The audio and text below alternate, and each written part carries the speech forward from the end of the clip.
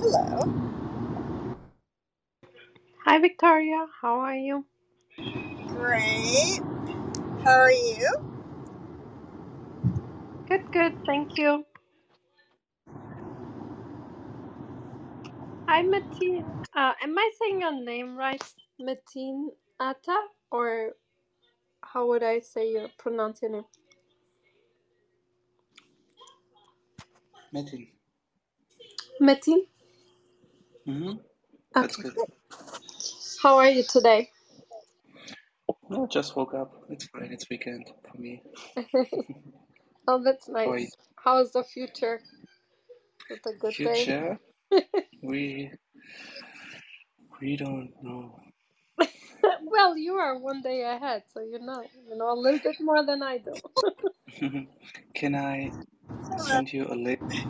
Can I send you a link about the video, which would be nice to show? Oh, yes, definitely. Yep, please do. So maybe we can post it. So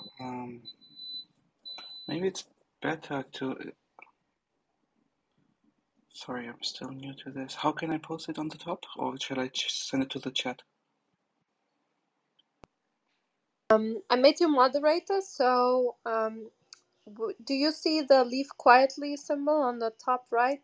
Yes. Underneath there are three little dots. If you click Yes. on those, there should be pinned link.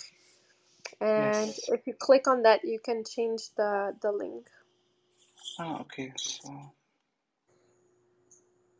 it's just one link at a time allowed. Yeah. Yeah, but we can switch. So perfect. Is the link with audio? Or is it Yes. Let me check. It's Okay. Okay. Yeah. It's working for me, so it should work, I think, for everyone. So that's good. We have a few minutes left, so I'll just share on Twitter that we started the room. And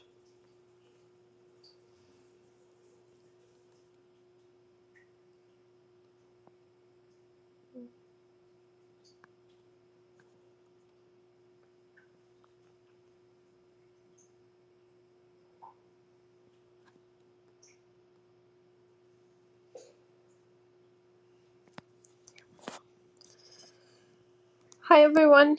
We will start in around 10 minutes. So thanks for coming, and yeah, I hope you will have a few minutes of we have a few minutes of waiting. And if you have questions, please come to the stage or share your thoughts and questions in the room chat.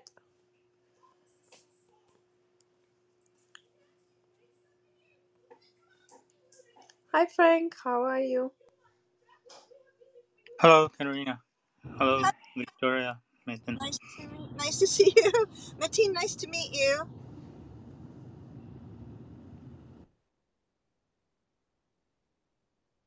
Hi, likewise. Nice to meet you all. I was curious, are you speaking to us through some noise canceling headphones? It was just a bit unclear. Oh, I can hear him well. I think you have a lot of background noise, Victoria. Okay, maybe that's I'm kind of driving.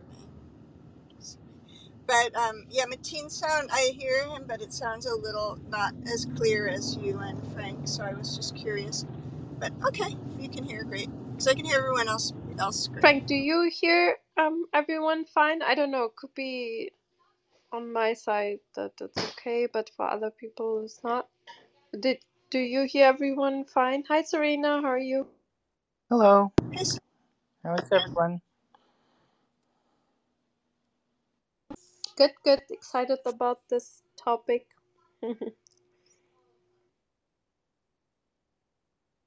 I can hear you all very well. Yeah, me too. I can hear you well, so yeah, it should be fine. Sorry, Victoria. It might be because you're driving, maybe. Yeah, it could be. I hear everyone really great except Mateen, but it's okay. If you all hear him great, then that's fine. It just seems to his voice seems to go in and out a bit, like as if there are some headphones, some suspicious headphones. But that's all cool. It's good. I'm happy.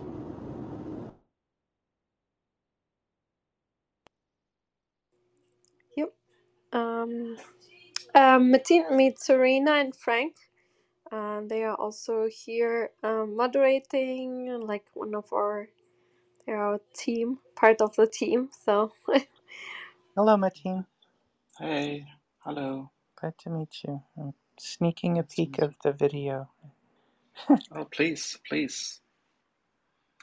So actually, we wanted to have a narrated version of this already out. One of our administration staff from the university, who is a native New Zealandian speaker, volunteered to narrate the story. But we couldn't get it on the website on time, and on the weekend they don't work, so I'm sorry, I have to narrate it for you guys. Please be content with my voice. Sorry. It'll be fine. It will be perfect.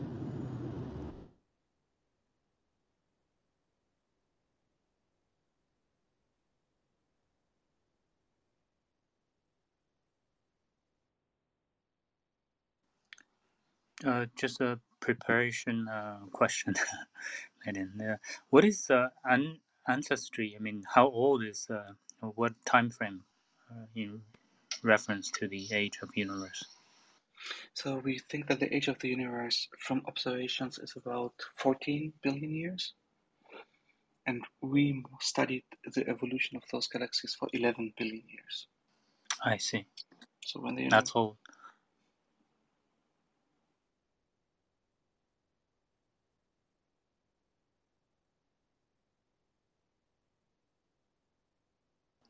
It's mesmerizing. I can't wait to hear about it. Are you going to get into some of the details on the size of the simulation? I've got an HPC background, so I'd kind of be curious about how much computation went into this. And Oh, sure, yeah, I can talk about the computational costs and the setup, of course. great. Good evening, Dr. Is that Dr. Atta? Am I pronouncing that correctly? Yes, but Metin is fine. Mitten, okay. Pleasure to meet you, Doctor. And hiya, Serena, how are you tonight? Great. Looks like we're in for some really great theater. I am looking forward to it. I was reading these. Hi, Yeah. Jimmy.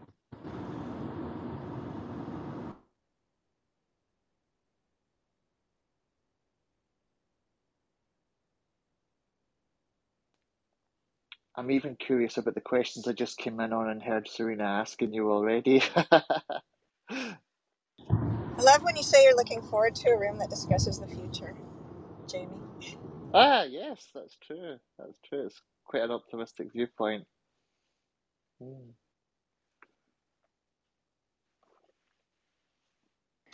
I remember once when I was at IBM, I was visiting UPenn and speaking to some astrophysicists about simulation. And my background's molecular dynamics, and um, I was listening to them talk about the simulation, and at one point I asked, "Well, what's the conserved quantity?" And they all kind of looked and laughed a bit, and they said every time we talk to somebody that does molecular dynamics, like we get about 30 minutes into the conversation, and they ask, "What is the conserved quantity?" Invariably. So I may ask you that too. Please, yes. That's a good question.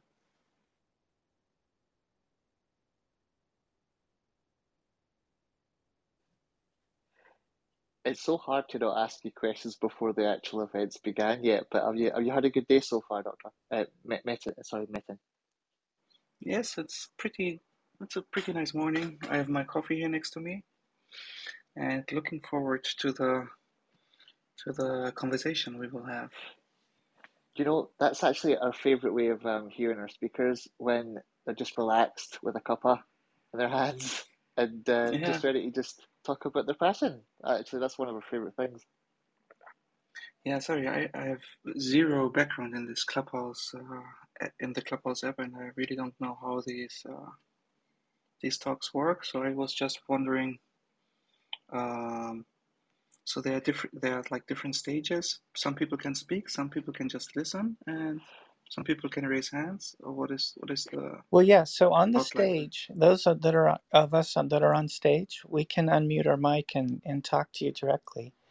The people in the audience can hear, and if they want to come on stage, they can raise their hand, and one of the moderators can bring them up, and they can ask questions as well. So often we'll have the speaker go through their material. Well, we have some intro, but we go through the material. Occasionally, some speakers are more comfortable with questions, but if there's content and sometimes it's good to get through the presentation, and there'll be a Q&A section, and we'll each ask questions as we think of them, and we bring people up on the audience who like, and sometimes the Q&A gets pretty lively, and so. Mm-hmm. Oh, cool. Thanks. But the entire time, our main concern is to make sure that yourself, being the speaker, is enjoying yourself the most and has a chance to talk about your work. So, we try and handle that as best as we can, and bring up some questions that we all would find interesting and engaging. Okay, and how do I see who's speaking at the moment?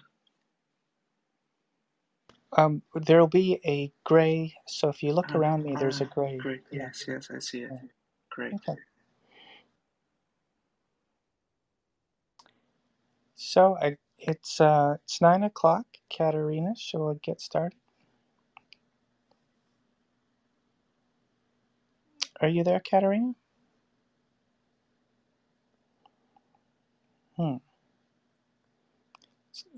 Yes, I couldn't unmute. I was sharing the room in Clubhouse and it didn't work for whatever reason. Okay, doesn't matter. Yeah, let's start. I'll do it later. Sorry, it's kind of annoying. You cannot unmute while you're doing things on the screen if you're on the phone. But anyways, yeah, welcome everyone to the Science Society. We are very honored to have here today Dr. Metin Atta to give a talk about his really amazing, fascinating research here today. And before we start, let me give you a little bit of information. Dr. Atta's research is focusing on the analysis and modeling of cosmological large-scale structures, and he also observational data and analytical descriptions. And he works in the field of theoretical physics, astroparticle physics, cosmology, and neutrino physics, and observational cosmology. And he did his PhD at Aachen Technische Hochschule and Potsdam at the AIP. And he then moved on for his postdoc, where he is also working right now at the Tokyo University IPMU. And yeah, he wants to understand with this research the structures formed and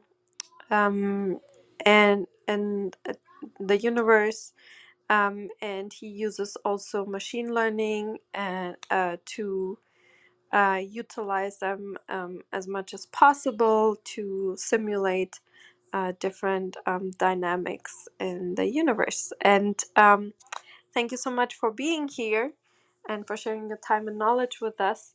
And before we go to your talk, Victoria usually asks two like general questions about you as a scientist, if that's okay with you, Mateen, and then we go into your talk. Thank you.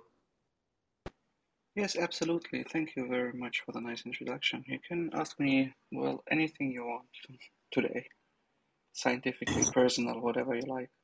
Yay, thank you so much. Well, Science Society is so happy to welcome you, Dr. Ati, and please forgive me for the background road noise.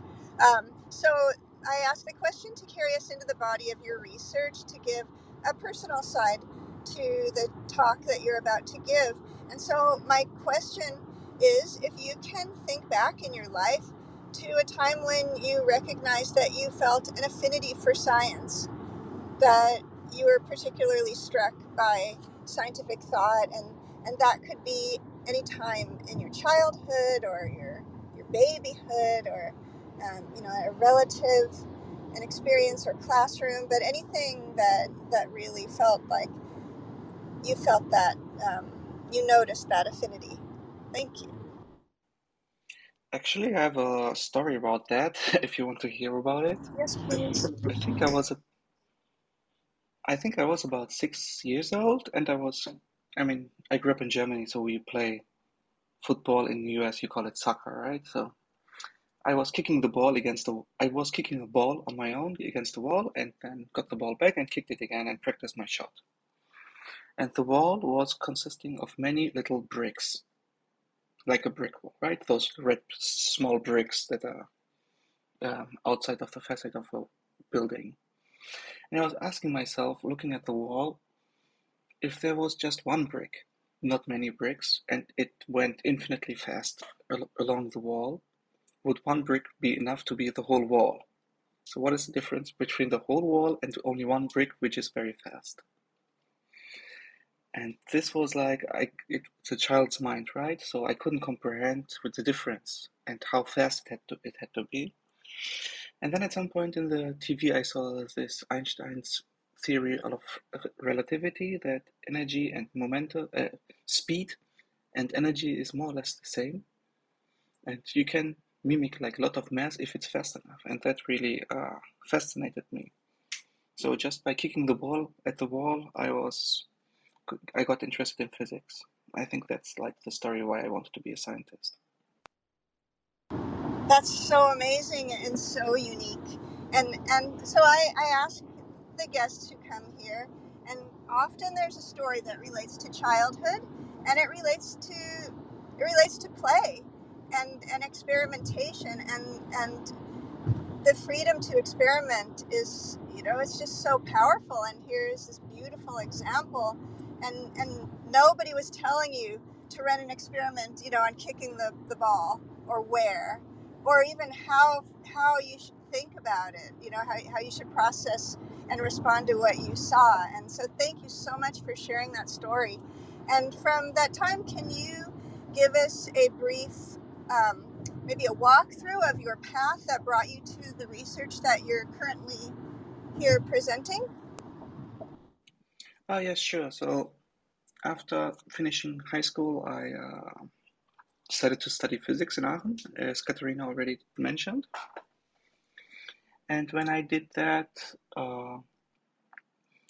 in Aachen itself, I studied particle physics. So you may have heard about the big particle accelerator, which is in Geneva in Switzerland, which collides protons, atomic particles, subatomic particles, and then measures the outcome. So we can learn about the physics of what is matter consisting of. And I found that very interesting, and I got in touch with theories that try to unify quantum mechanics and gravity. So we could also test like microscopic uh, subatomic gravitational interactions with these big experiments. But then the more I studied those theories, the more I understood that I want to move on and study gravity itself. on the larger scale. So I decided after finishing my studies in Aachen that I want to pursue more with cosmology. So because Aachen at that time didn't have any cosmological researchers, not every university can research in all fields. So sometimes you change the university because you want to pursue another path. And I got the offer from Potsdam, which was an astrophysical institute with a strong affinity for cosmology. And they asked me if I would like to do these kind of large-scale simulations, which I do still. So my profile got like sharpened just by moving around, trying different things, and seeing what I like better. And finally, when I ended up in Tokyo, I had the opportunity to also observe with we call observational cosmologists, who really observe the sky and count the galaxies. And then we had like big synergies with my more theoretical affinities, trying to model the distance structures and their expertise in observational data analysis. We concluded to the latest project that we want to talk about today. I think that's it. Thank you very much. That's beautiful. And at this point, as the other moderators were explaining, you're welcome to deliver your talk and have your Q&A either at the end or intermittently as you like. And so the mic is yours. Thank you. Oh, thank you very much. So you're welcome to ask questions anytime. Please don't wait for the Q&A. So I will just talk about the latest project, or what exactly am I supposed to talk about now?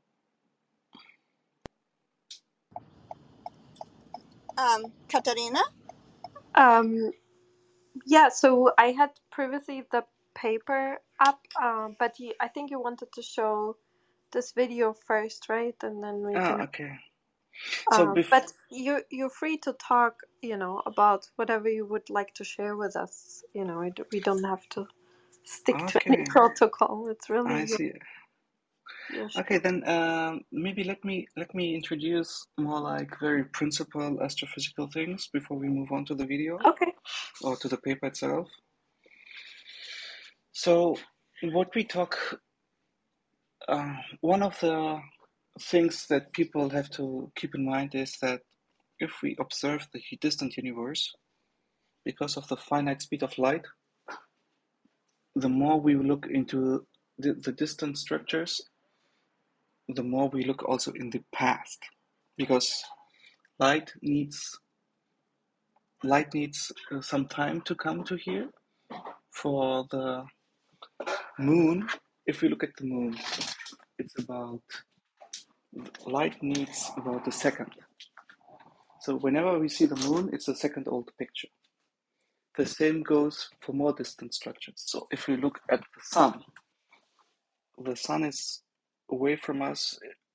The distance of the sun makes light take, I think, 8 minutes. So if the sun would go down or would stop radiating, we would need 8 minutes to see it. So already in the solar system, you can see that the speed of light has an impact on our observational abilities, right? And this is still like in the solar system, everything's very close, but we can look at structures within the Milky Way or even outside the Milky Way. We can observe different galaxies. And these observations we use for this work are 11 billion years. So the light travel time of those structures we modeled in this work was 11 billion years. So the picture of the structures, those distant galaxies that we wanted to understand, took 11 billion years to reach us. And now we have to define what is future, what is past. So for us, the present, like now, is of past light cone are those structures 11 billion years ago, because we have no opportunity to observe those structures how they are now, right? For us now is the structures are 11 billion years old. And this is called a light cone in cosmology. So our horizon, we call it horizon. We don't know what's going on there now because the picture we have and the information we can get from those structures is always the picture of the past because of the finite speed of light. And this is exactly what we try to understand in this work, how those structures that we see 11 billion years ago could look now if we forward modeled them. Is this so far clear? Do you have any Yeah, questions? for me it's clear, but anyone else has questions? Okay, I seems to actually did be have a quick everybody question, is if that's very... okay. Yes, Just please. uh, my curiosity actually was when you were talking about something like, you know, how the light of the sun being, sorry, the moon being a second away from Yes. us, right? I was just imagining there, if we were able to look at a planet, and let's say, and it took let's say we saw 100 years, it took 100 years for the light to get to us. So we're seeing 100 years ago, or no, stick to the moon, sorry. Let's say if we saw two people like running a race, and we were always like sort of 1 second or 5 seconds behind or something like that. If we Yeah. could zoom towards them at light speed, but we could keep observing them the whole time, would it look like they were speeding up because we were basically matching up our old footage of them to slowly to sync up with what they're currently doing? Would it look like that? Yeah, that's an interesting question. So when you speed up towards them, the light still reaches you with the speed of light. So it's not only light that is has a finite speed, it's also the information gain. In special relativity, the information content itself travels with the speed of light, not only the light particles itself. So yeah, while you're observing some people in a distance and then you drive towards them and keep observing them, you do see the time changing or apparently changing. Yeah. That'd be that's fascinating. Thank you very much. Okay. So this is the premises of the work, right? We observe galaxies that are far away, and because of that, we see a baby picture of those. And in an expanding universe, so we have proof now with experiments that the universe is accelerating. So the expansion of the universe is accelerating, which means the average distance between two galaxies is becoming larger and larger. You may have heard that the universe is like really expanding, right? And that means that the universe's volume at the stage we are observing those structures has been a completely different, a smaller one than now. So the dynamics in that epoch of time that we observe distant galaxies is completely different. And so in order to understand how these structures form, we have usually used cosmological simulations. These are very well established since many, many decades. What they do is they just place particles, like gravitational particles that are mimicking structures. They place it in some volume and then turn on gravity. And then gravitational interaction with time will tell you how those structures like attract each other. But we have also have to keep in mind that the universe, while the gravity is acting on those matter particles, is expanding. So we solve the gravitational evolution in an expanding universe. And then we see how those structures are forming. But those simulations that have been done for many decades now, the what we call initial conditions, so initial set of particles on a grid is just completely random. It's not meant to reproduce any observational structure. We just want to learn how gravity works in those simulations and how structures are forming. And then we can have some statistical analysis, how many structures we see in how much volume, whatever. So they are very good tools to understand the basic question of gravitational interaction, but they are not capable of answering the question of how really observed structures, like we did here, evolving with time, right? Because they are completely random. So for this work, what we did was the following. We said, okay, we have the galaxies on a three-dimensional volume, so we know how the universe has to look at the right place at the right time. So what we did was we worked hard on an algorithm to get us the right initial conditions to reproduce those structures at the distant universe. So we switch on the simulation at very early times. It's like close to the beginning of the universe, 11 billion years ago. 14 billion years ago, the age of the universe. And then we know, oh, okay, after 3 billion years, when we reach 11 billion years, the structures should look like what we observe. And everything beyond that is the future prediction. And this is exactly what we did for this work. So we found initial conditions that reproduce the data, and then we just kept time moving forward until we reached today, and then we could say, okay, this is the future fate of those distant galaxies. This is the cosmic time machine that we did. And this is, Question. yes, please. Yeah. So okay. So I get this. Or I'm thinking I'm getting this. Did you actually have? So you searched for initial conditions, or did you actually have a driving function to drive anything in the simulation toward what we observe? Or that's kind of curious. So once we start the simulation, we have no handle to manipulate Okay. anything Okay. anymore. Because so we think that gravity is a deterministic force, which means, let me explain. If I have the same initial setup and I switch on gravity, I will always get the same answer. So this means while gravity is acting, we think it's deterministic, it's predefined everything. We know the exact outcome if we have perfect knowledge of the initial conditions. Actually, this is also, if I may derive a bit, this is also a philosophical question. There was this Laplace demon. It was in philosophical science, a discussion like 100 years ago. If I had perfect knowledge of the initial conditions, if I had perfect knowledge about the driving forces, and I had infinite computational power, I would be able to.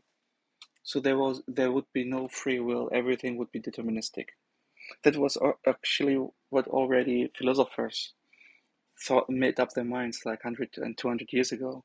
Determination against free will was the discussion back then. And it's a very important question. If we consider gravity to be a deterministic force and we say we could have perfect knowledge about the initial conditions, we could always predict the future, at least on cosmological scales. Of course, with quantum mechanics and stochasticity, this all breaks down. But for gravity, in this case, we say perfect knowledge about the initial conditions, infinite computational power, because I want to move the structure forward, always gives me a determined future fate. So because we have some uncertainties in the distribution of galaxies, so the data is of course not perfect. So the initial conditions that we find is only statistically matching the distribution. So within our uncertainty of the data, we say, okay, we find a certain initial conditions, it can explain the data. And then we move it forward. And because we have some uncertainty in the data, the initial conditions can slightly be different, but still reproduce the same structures. And then we get slightly different answers in the future fate. And this is what we did in this work. We found 50 initial conditions that are all compatible with the observed structures. But when we modeled them to today, we got like slightly different answers and did a statistical average over all of them. In this manner, we could say, okay, we have this time machine, but because there are some uncertainties, the time machine has also a statistical uncertainty. So maybe it's a good time now to switch to the video. What do the organizers think? Okay, yeah. So I think the audience, if you want to look at the video, I took a sneak peek. It's stunning. It's linked at the top of the room.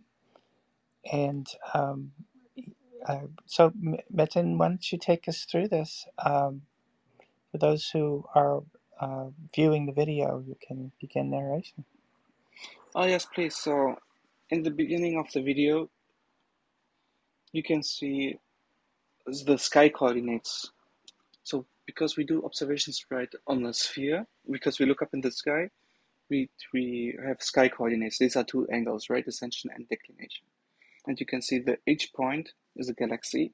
And yeah, you don't need to consider the colors too much. These are just different surveys that took the galaxies. So what comes now is we don't only have the angular information, how the galaxies are positioned on the sky, we also have, which is called redshift, which we translate into a distant measure. So having two coordinates on the sky and a distant measure, we can make a three-dimensional map of those galaxies. And as you can see, now the galaxies have some structure already.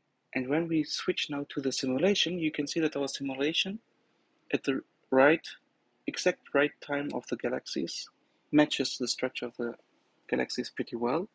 And then we zoom into two structures and move on and switch on the time. And then you can see how those structures will evolve with time.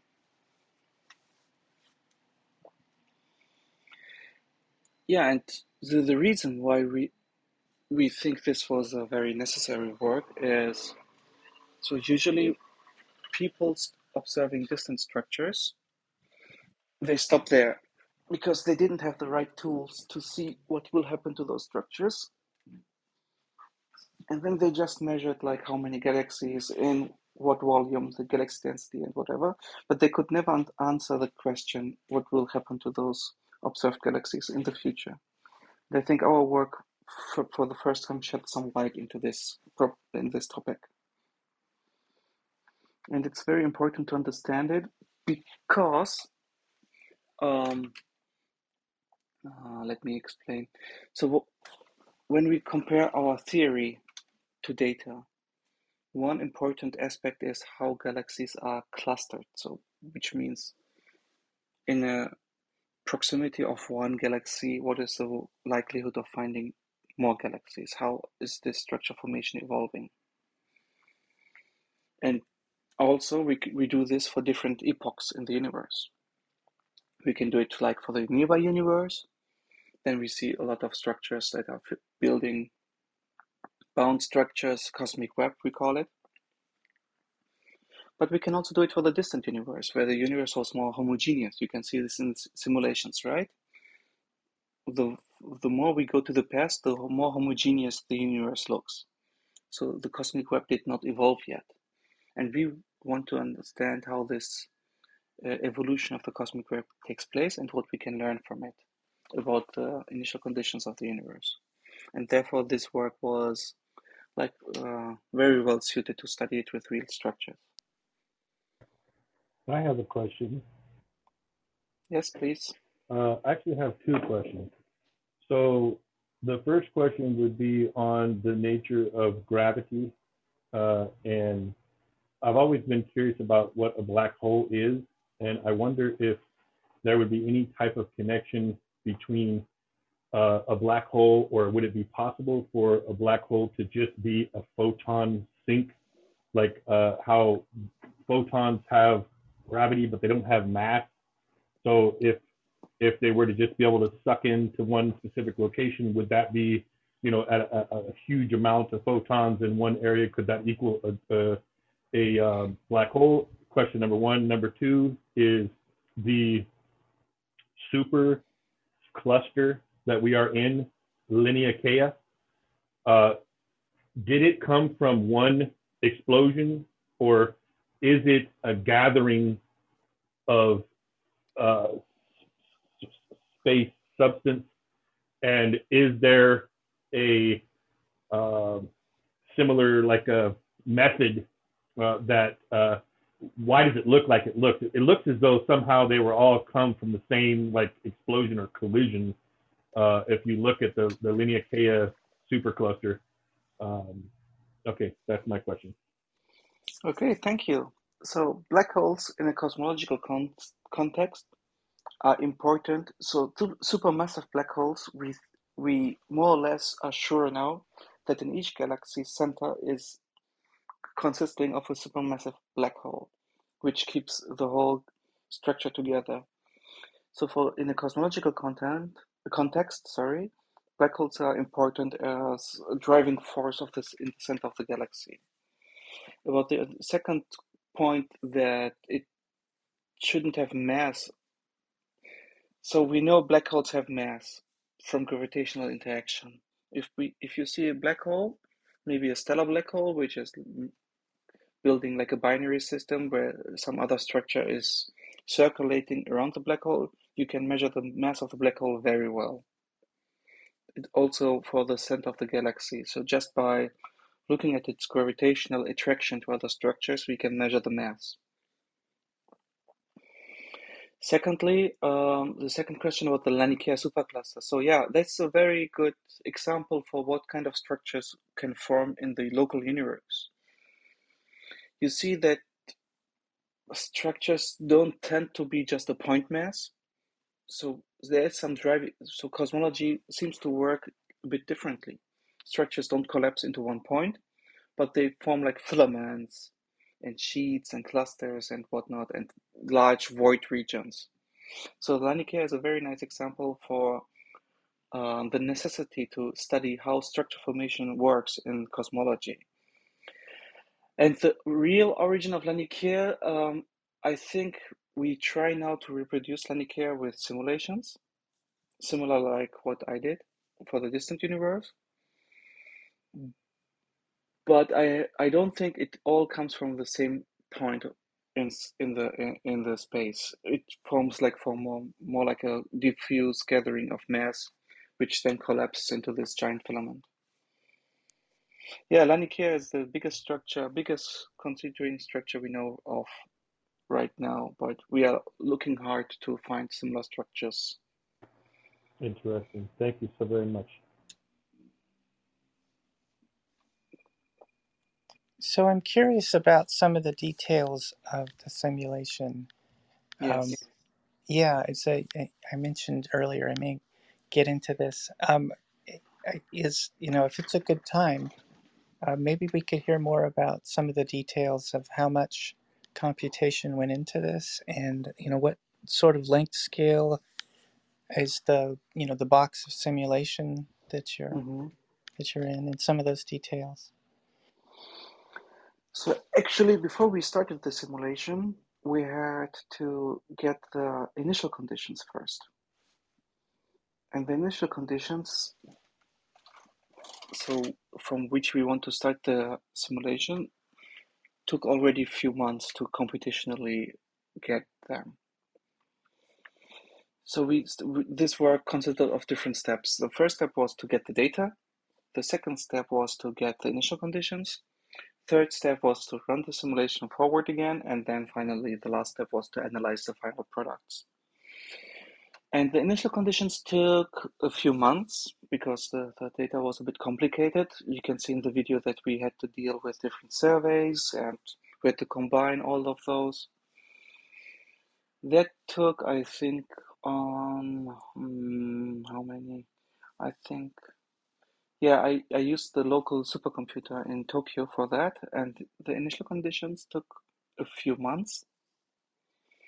But after having them, we used a very efficient cosmological simulation code to forward everything. And we did this in a 500 megaparsec cube box with 1024 cube particles. And this took, I think each simulation took about a month to run until redshift 0, which is today. So in total, I think I burned 1 year of computational time on a supercomputer. Yeah, I don't know how much carbon dioxide I produced. I'm sorry. No, that's my that's really footprint is very impressive. bad. So No, you know that's that very impressive. for average people, non-scientific scientist people, like flying is the worst thing you can do, right? But for scientists, it's running on a supercomputer. It's very environmental hostile. So I think I produced a lot of CO2 for this work. like It does sound a lot more flying on. impressive, though, to talk about a supercomputer rather than a flight, though. I have to admit. Yeah, yeah, it's our biggest the biggest thing we do to the so it's the biggest threat we do to the nature as a scientist to run simulations. Well, it is fascinating, the structures that that you show in the video, how web-like, the patterns of matter are. And if you sort of imagine different length scales, you could be looking at a fungal network or a root system or an astrocyte network, or there's just so many different webs in nature seem to take on this structure. So it's fascinating we see that in the this universal simulation. Did you say you talked in the beginning about expanding universe? Yes. Is that included in the model here, or? Oh yes. So you solve the gravitational equation for the test particles you do which mimic the universe. So we a cosmological simulation works like you place particles, massive gravitational particles in a volume, and then you make them interact. This is one part, but also the background. We call it background equation. We know that we live in an expanding universe. So while particles attract each other, massive particles attract each other, the universe itself is expanding. So these are two competing forces, which make the universe look like this cosmic web-like structure that we see. If we hadn't an expanding universe and we just had gravity, it would all fall into one. At some point, we would just get one big clump of particles, right? Everything would just attract each other and would fall into one black hole. But this is not the case because of the expanding universe. This is always competing, working against gravity. So the final product we get is not like a big clump of mass somewhere in the universe, but this web-like structures, filaments, voids. Yeah, this is a very big achievement of cosmological science to reproduce in simulations exact the same style of cosmic web that we observe in the distribution for galaxies, for example. Yeah, it's so fascinating. So is that the dark energy in the model, or is Yes, it? exactly. Mhm. We don't know what dark energy itself is. We just know that there's some kind of energy density in the universe that causes the universe to accelerate that expansion. Not only expansion itself, but the expansion gets faster and faster with time. And so also in the model you would have dark energy for the additional Yes, mass that we're not seeing. So you've balanced the dark energy with the dark matter plus the observed matter, in essence. exactly. Wow. May I Uh, also say that I very much love the image you've given of the cosmic web? I actually really like that. Yeah. Yeah, thank you. Yeah, that's so this structure that you see there is this giant filamentary structure that we found in the simulations. So previous studies always saw like a agglomeration of galaxies, and they argued, okay, this will all collapse into one point, but they didn't give any theoretical confirmation. And we challenged this. We said maybe it doesn't become just one big cluster of galaxies. And our simulations exactly confirmed us. It will more collapse into like a filamentary structure. Metin, can I ask a clarification question to understand? I mean, by the way, the video that you share is just amazing to look Thank you. at. So Yes, please. can I get the coordinates, the background of the maybe you call cosmos field? Yes, What is the so the vertical is DEC is some sort of degree of observation, and then the x-axis is you have R dot A dot. What are these? I understand the length when you rotate become the rectangle. The that's the distance, right? That's the redshift. So what are Exactly. these X and Y? Yeah. Okay. So the first, you're referring to the first image, like the footprint of the galaxies, right? So we start with two angular coordinates, which are just like angles on the sky. So one angle goes up and the other angle goes like perpendicular, right? It's like spherical coordinates, how you describe points on a sphere. Okay, so this is It's spherical coordinates, exactly. Two angles. sure. So how large is the? Can you give an analogy? Say a moon would give us some sort of expansion. How? So the diameter of the moon is about 1 square degree, and this is also comparable to the footprint of the cosmos field. It's about the same footprint as the moon. So it's about 1. Okay, I see. Yes, So 1 square. It's about 1 square degree, exactly. cool. So then, when you say initial conditions, that means you have some, artificial particles and position them among this field that you want to observe, and then you get the data from already available observatory data that fits exactly the 11 the distance, right? Is that So what we do is those two positions on the sky combined with the redshift information for the distance gives us like a three-dimensional view on how the galaxies were distributed 11 billion years ago. Yeah, and then we try to find computationally, we have some statistical algorithm. We try to find initial conditions, which means we set particles on a grid in a volume. And then if we switch on light, we want to really reproduce exactly the distribution as we see from the data to up to some uncertainty that we have. But let's leave out the uncertainty. So we have the initial conditions at very, very early times when the universe was born. And then if we switch on gravity, we want to reproduce exactly the distribution of those galaxies 11 billion years ago. And once we are fine, we say, okay, this matches them very well. Then we can just keep the time moving forward, let gravity act how it's acting, and then we assume the future fate of those. So yeah. wait? So that's a two-step scheme to me. So then, which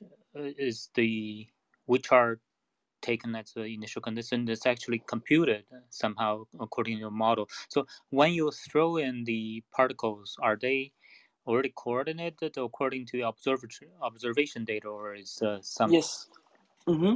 So in the first step, we start with very completely random distribution of initial particles, but then we have some algorithm to manipulate the positions of those until we assume the right distribution, which we want to see. I see. So then the first part, what model? So in the two stages, that the equations are different.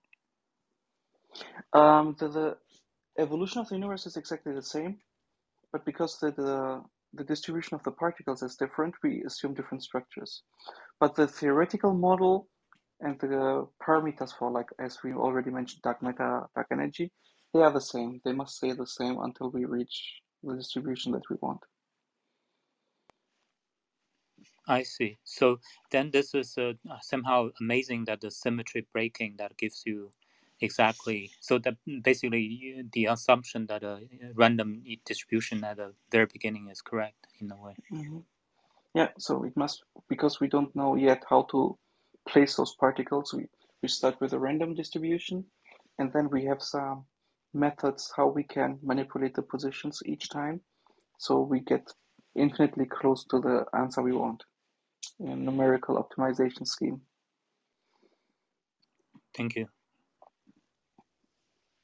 May I ask, please, when you did the simulation, do you know what programming language it was used to actually construct the simulation program?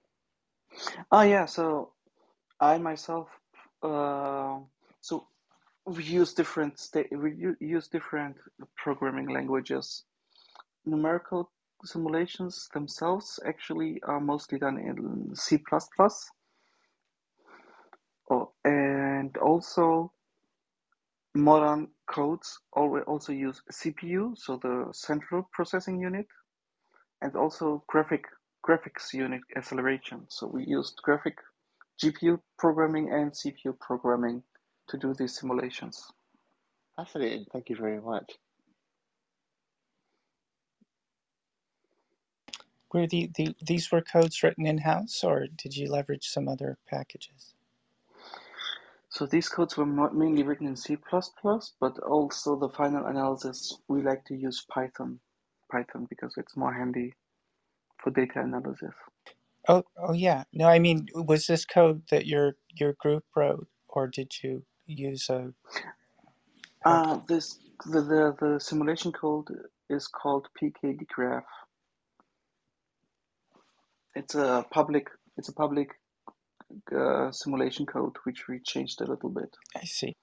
But in general, most codes in the community are public.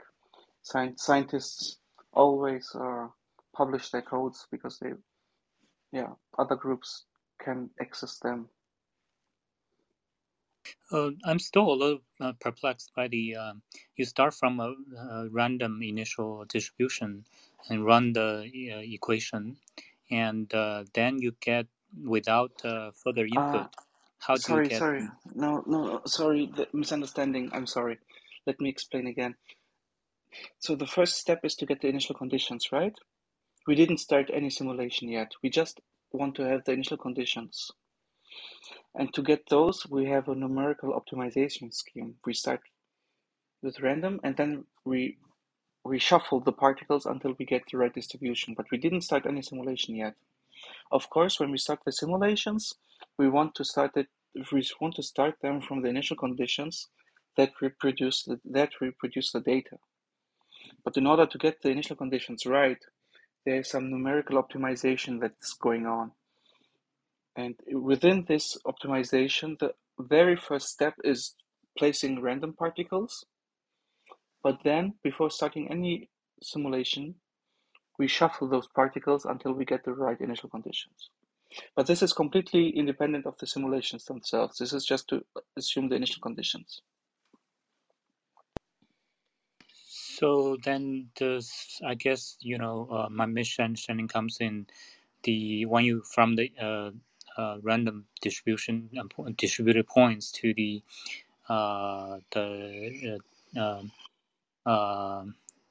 initial conditions of yours. In this stage, you're not using the equations. You're using some optimization scheme, and yes, that must have some sort of inputs from empirical data to guide the optimization towards the. Is that okay? So how do you? That's true. I see. Okay. So this part isn't physics, though. Oh, it is. So you know that the initial conditions have to obey some observational constraint.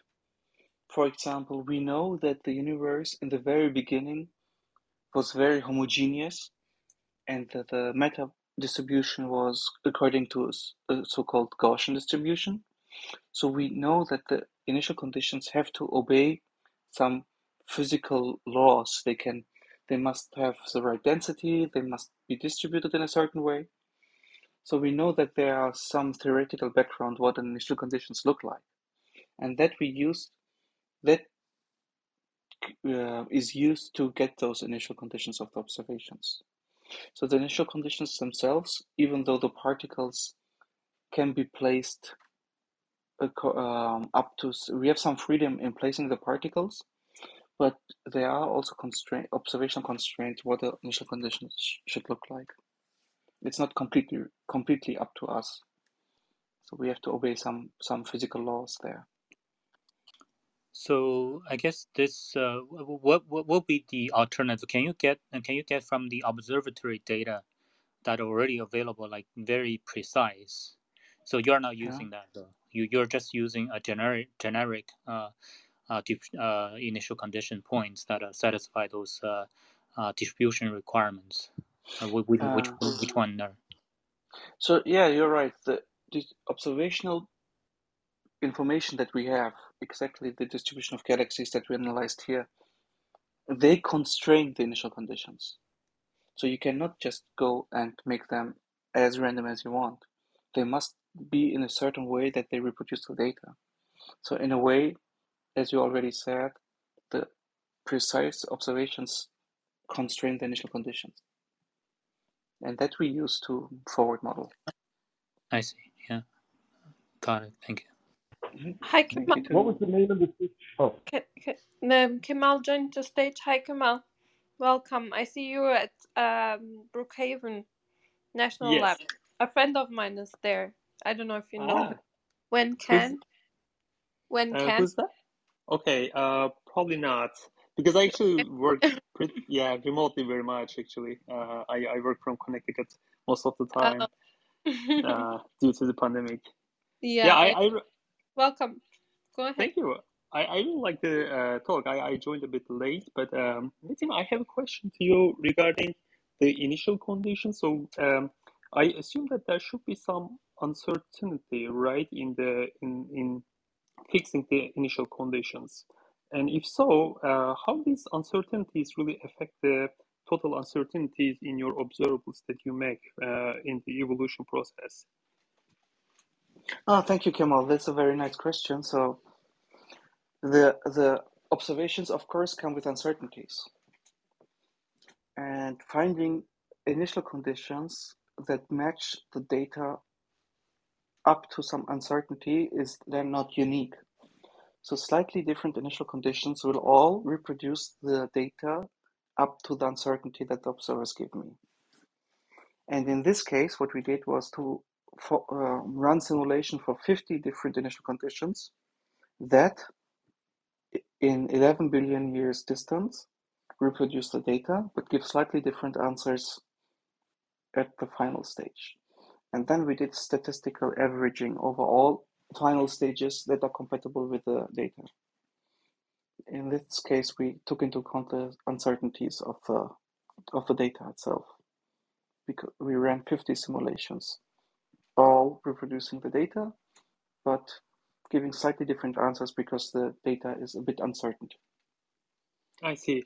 So if the evolution time increases, probably different initial conditions will give you much different results, I believe. So yes, that's a very good point. So if I may, the data we are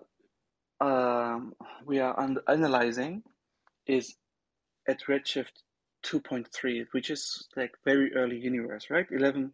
So the universe is about 14 billion years old, and we know that the structures we see there are 11 billion years ago, which means most of the so-called nonlinear interactions. So the universe can be described with linear interactions, so the physics is very easy. But the more we come closer to the present time, the more nonlinear interactions we become, so that our analytical models break down and we have to make numerical analysis. So the closer we are today, the more chaotic the interactions become. So even if all initial conditions match the data very well in the early universe, they can give significantly different answers today, as Kemal already mentioned. Yes, the more we model them forward, the more the impact of uncertainty changes the structures. That's very correct and very important point. Thank you. Yeah, thanks, Metin. So as you peer into the future in this simulation, are there some striking comments you could make about how this will evolve forward? So, yeah, the concept of future is a bit complicated in this context because I mean, for us, the structures 11 billion years ago is the present, right? Because the finite speed of light, our light cone, the structures is as it is today. So this is the present. So But Okay, go ahead. yeah, yes. Yeah, in terms of, I mean, were you able to run it forward a billion or 2 years and see what? Exactly. So what we did was to run them forward to the future in the context of our light cone. I mean, the structure, because it was 11 billion years ago, it should be somehow different now, right? But we don't know because it's outside of our horizon. So we run them until today. So in terms of today for us, and then we saw actually very nice things forming there. One of them was that we were able to statistically, we were able to prove with simulations that this Hyperion structure, this gigantic filament, will not collapse into one cluster, but will form a filament. And that was the first proof of this gigantic filaments that we also see in the local universe, like the Laniakea supercluster. It was the first time we could predict that some structure we see in the distant universe will collapse into this kind of filament. And I think that was a very nice achievement of our method. I see. So much of the simulated volume we haven't observed yet. Is another way to say that from our light cone that. Yeah, exactly. So we are looking forward to the new missions, like the new spectroscopic surveys that really densely and deeply cartograph the universe. And then we can make those kind of predictions with much higher precision because we will have much more data. I actually was going to ask that when I was looking at your paper when it said you're discovering previously unknown protoclusters, and I was Yes. wondering like how you could do that in the simulation if you didn't even know they were there. How could you just spot them in the calculation? So yeah, nice point. Thank you. The thing is, the data is the data, right? So the protoclusters are maybe all. So the data tells you how the distribution of matter should be at that time. And then when you move forward the whole structure, you see consistently that at some points always clusters are forming, so bound gravitational objects, and then some points there's nothing forming, right? So the data tells you where a forming of a cluster is likely and where not. So, but when we look only in the distribution of galaxies, we cannot tell yet because they didn't at that redshift at that times. Though these structures have not been formed yet, they are just like a diffuse. So you can kind of guess because you see at some volume that there should be more galaxies than average, and then you usually think that they will collapse into one cluster, but they didn't do it yet. Which means consistently forward modeling them, not only looking at the distribution of galaxies, but consistently forward modeling them in time is the only way you can certainly say, okay, this structure will collapse, this structure will not collapse. And by collapse, I mean like form a bound structure. And what we couldn't do it before because the observers only had the distribution of galaxies as a snapshot in time. And they did already a very good job in identifying those overdense regions. But the final fate, of course, is depending on many variables, how the whole universe will evolve, how the nearby structures will evolve. And this is only accessible in this kind of time machine simulation. So we were able to say, okay, there's some region which has not been dedicated to a lot of observational effort because it doesn't look very exciting. But when you take into account the whole environment and the whole evolution, then it will become actually a very interesting point.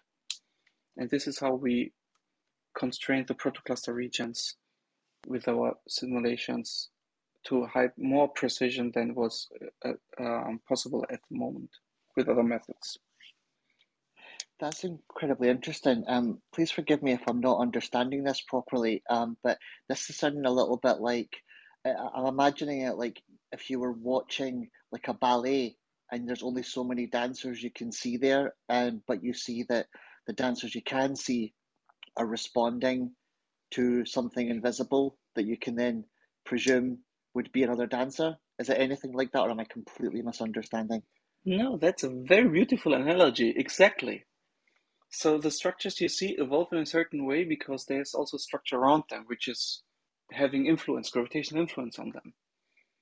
That's a very nice analogy. Yes. Thank you, and thank you So for it's explaining. also like have you been playing Minesweeper like on Windows like many years ago? Oh yeah, Sometimes yeah. sometimes you open a number and it's a three, and so the structures around this three determine Yes. that it's a three, but you don't know them yet. And then Mm, if you open everything, you know, okay, now I understand why it's a three. But if you just open the three, you don't know how the distribution around it is affecting it. fascinating. Thank you so much. Yeah, thank you. Nice question.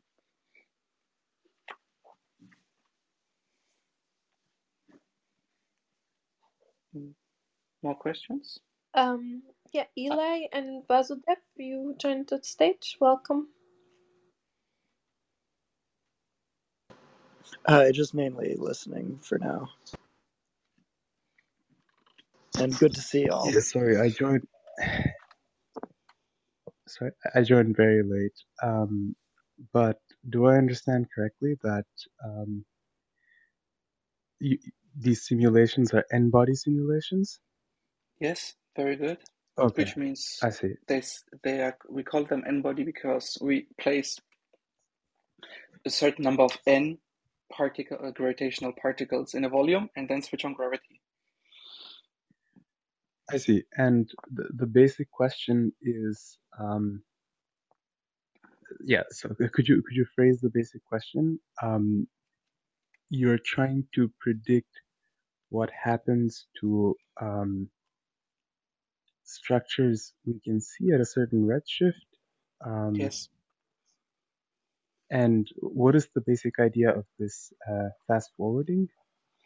Okay, so the term fast forwarding, it comes because, I mean, time, regardless of what we do, time is already forwarding, right?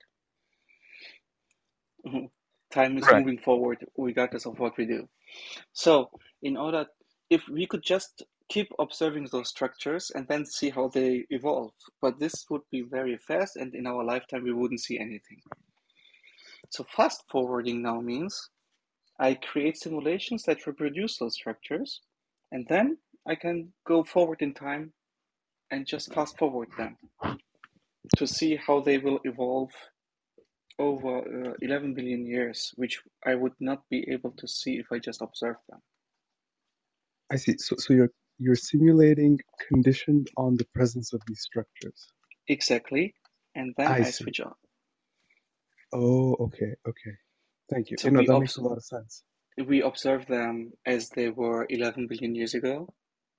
And if we Right. can create simulations that reproduce those structures, we can just go until today or even beyond today.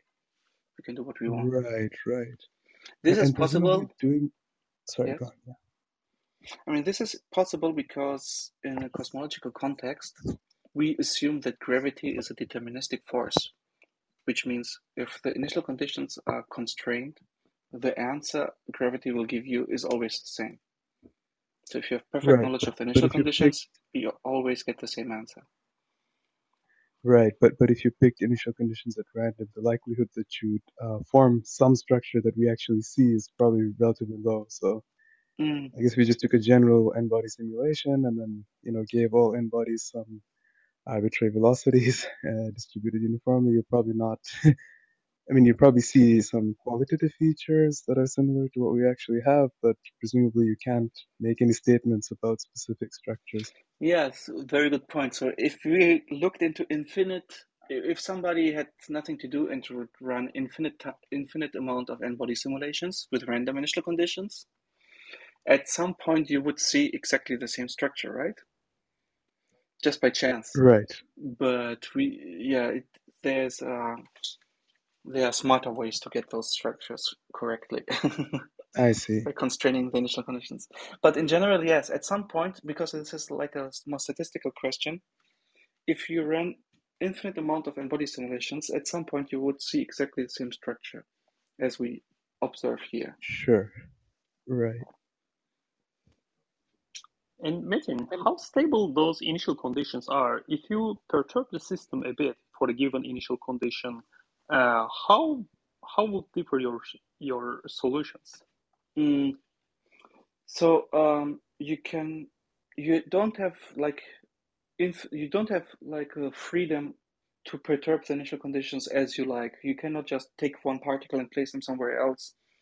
You have to obey some distribution initial conditions should fulfill, for example, the meta distribution, the clustering, so that you don't have like completely freedom how an initial conditions should look like.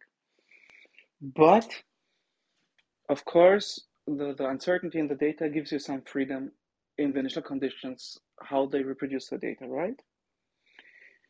So as for, you can see in the final masses that we claim for the structures we find, with our current knowledge of the data, we can constrain the masses to sometimes up to only 50%, so 50% uncertainty.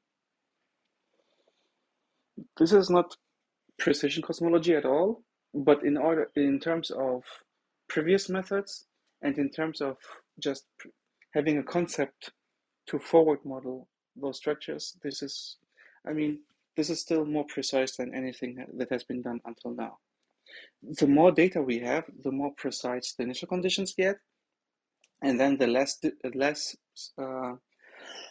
excuse me, the less uncertainty I have in the final masses and the final positions. But with the current data that we have right now, we have about 50% uncertainty in the final masses.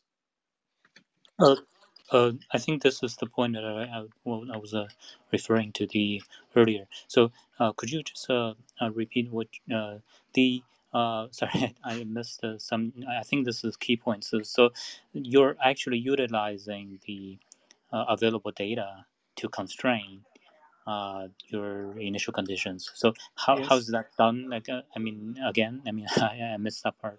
So so because of this is a very novel approach comparing to, so that's why your research, right? So amazing, yeah. How the data is constraining the initial conditions, you mean? Yeah.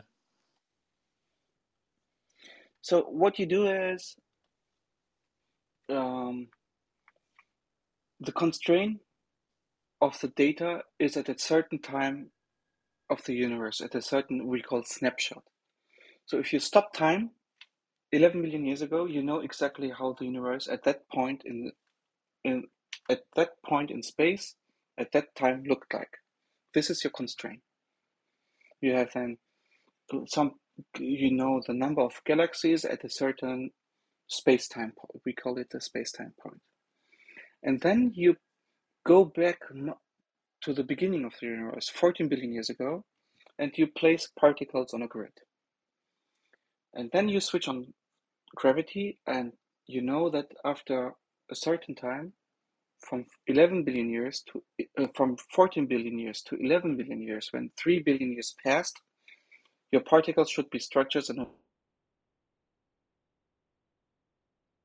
conditions.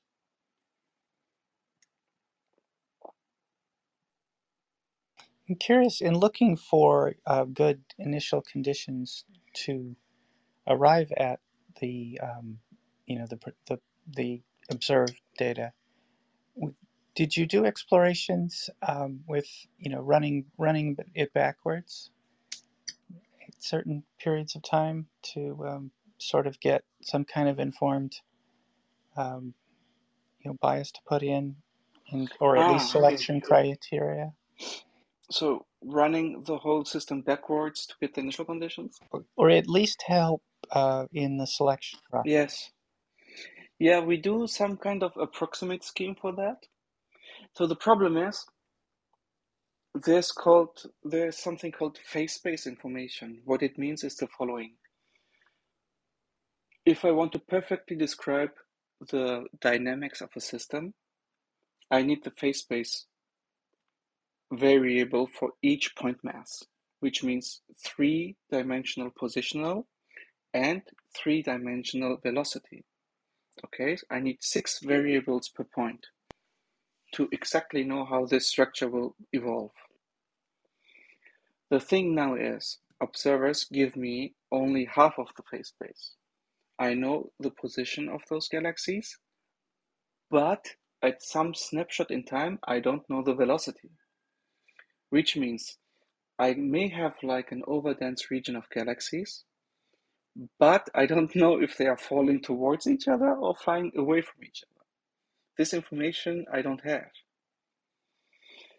There are some theoretical methods like the continuity equation or higher order whatever equations that I could get the most probable velocity out of the distribution of galaxies, but actually this is like a part of the information which is missing.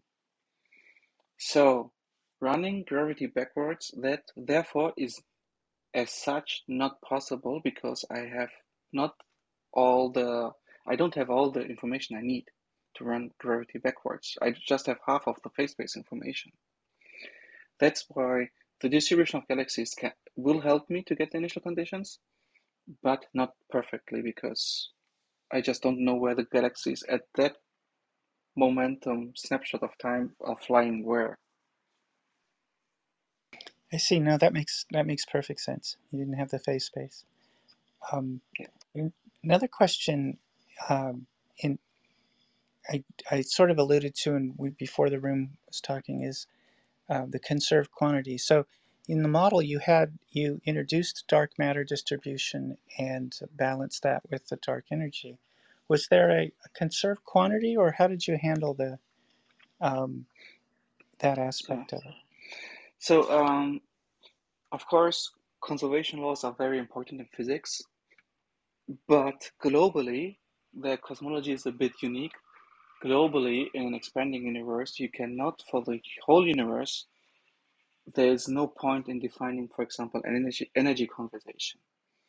Because in an expanding universe, you don't know what's outside the universe, I mean. So if the universe is expanding, you cannot formulate an energy conservation for the whole universe. But locally, in a finite volume, you always can formulate that. So in this case, of course, the number of particles is conserved, and also the code to model the evolution of the structures is energy and momentum conserving up to the expanding universe. So these are the conserved quantities that we have to take into account when we forward model. But even in the construction of the initial phase space, Yeah.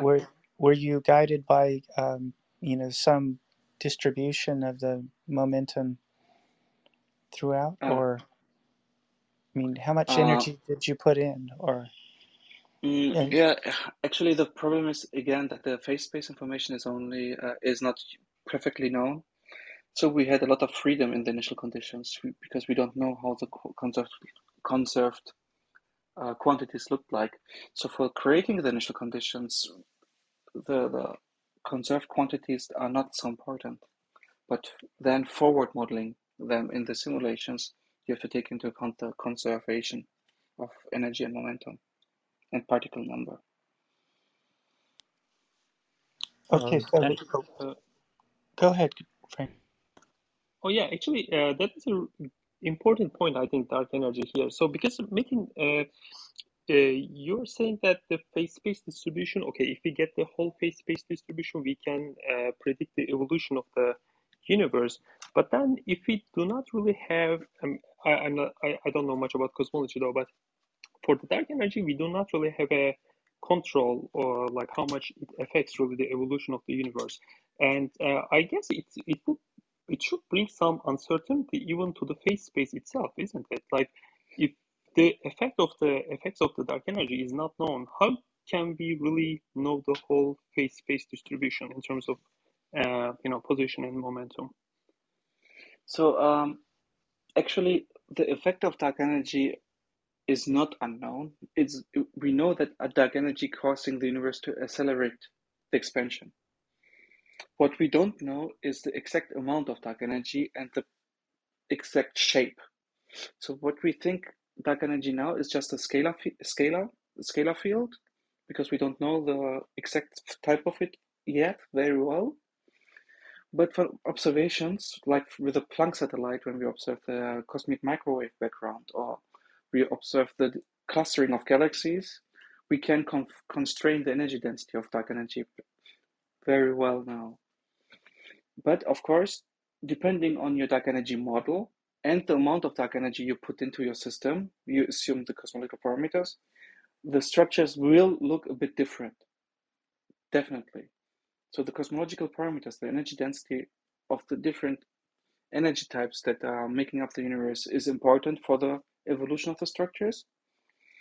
But for the most massive structures that we modeled here, this very big galaxy cluster and very big filament, slightly changes in the cosmological parameters were not so important. We checked it. But of course, the more precise you want to analyze structures, the more important the energy content of the cosmological parameters gets. That's definitely true. But it's always a question of what kind of physics do you want to answer? Do you want to precisely measure the energy content of the universe? Then, of course, you have to make up your mind what dark energy should look like.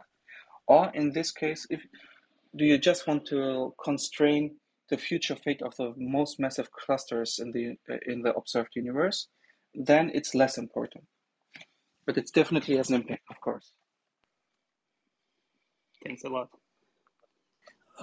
I guess yeah, it's interesting discussions.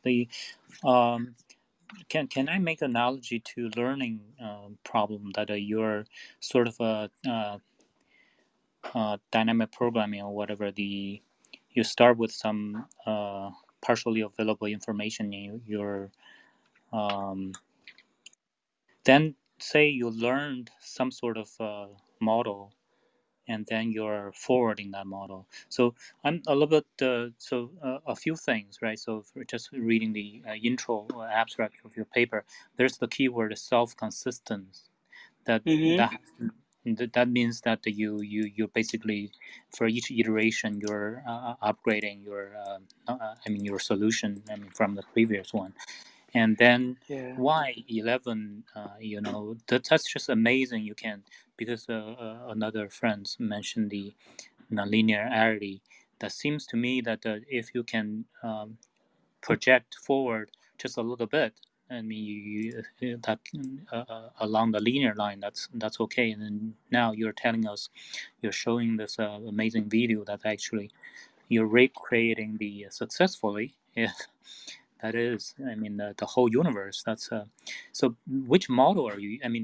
Are you using the learned model and combined with, and then you mentioned some other models with dark energy, and what are the factors that you throw in this to achieve this?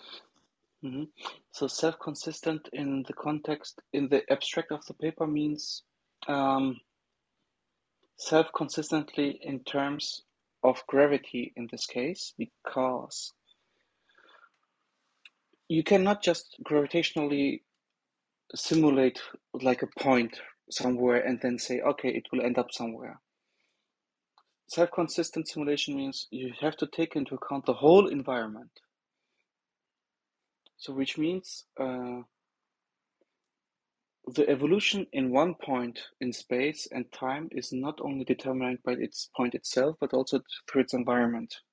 If this point is living in an underdense region, it will have a different fate than it will as it lives in an overdense region, right? Because the gravitational dynamics will be different. So to study the evolution of one galaxy cluster, it's just not enough to just observe this point and then make some predictions. You have to observe the whole field, like what we did there, and then model the whole field, because gravity will act regardless. One point at the end of the box will gravitationally interact with a completely point at the completely other side of the box, right? Of the simulated box. Which means only if you take into account all this environmental structure self-consistently, you will get a valid answer of what will happen to singular structures. And your question about learning, yeah, so we do a method which is called Hamiltonian Monte Carlo to get the initial conditions, which samples the probability distribution of what the initial conditions should look like. So it's a Markov chain Monte Carlo scheme, which depends on it's an iterative approach, and each iteration in the next step takes the information of the previous step and updates our information of how the probability distribution of the initial conditions look like, and then at some point we reach after many iterations we reach the so-called stationary distribution, from which we know, okay, up to our statistical model this representation of the initial conditions is legit and it's a valid sample, so we can start the simulation from. Sorry, so here, what is your answers for the steady state distribution, which is like the potential term in the HFC? It's the distribution of the galaxy density. I see. And the idea is that you do HMC to basically reach steady state with the distribution that you are sort of conditioning on. Is that right? Exactly. Yes, it's very Okay. right. Good. So Okay. we discretize the volume. So we count the number of galaxies per certain voxel in our volume, and this constrains the amount of dark matter we expect there, which then in turn constrains the initial conditions. Okay, thank you. That makes a lot of sense. May I ask, when I was reading your paper, I was wondering what exactly is a giant, what's it called here? Giant filamentary supercluster, because that sounds so cool. Yeah, the terminology is a bit of up to our taste. So there, if you look at the amount of structures given some mass threshold, so the more massive the structures get, the less frequent we observe them, right? There cannot be a gigantic supercluster in every corner of the universe. It would just violate all the statistics that our universe has to obey to.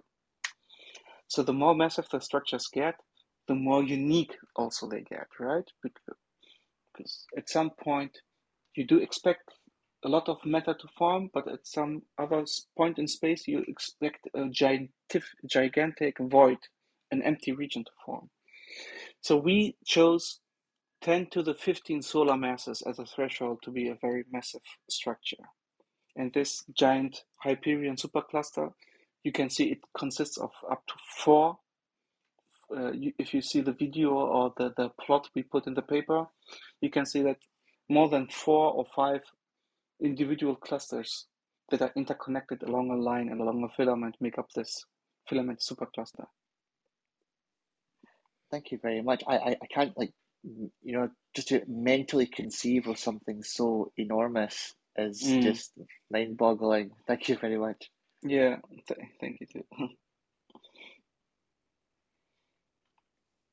Okay, so I have a fun question. I'm curious about this expansion of the universe and its rate that you found would balance and explain the data. Another fun fact I heard some time ago was from an astrophysicist making a cute comment about the rate of rotation of the Milky Way was such that the last time dinosaurs walked on the Earth, we were on the other side of the galaxy. And I'm wondering, so with a rotational period of 250 million years, given the expansion rate that you found in your model balances things,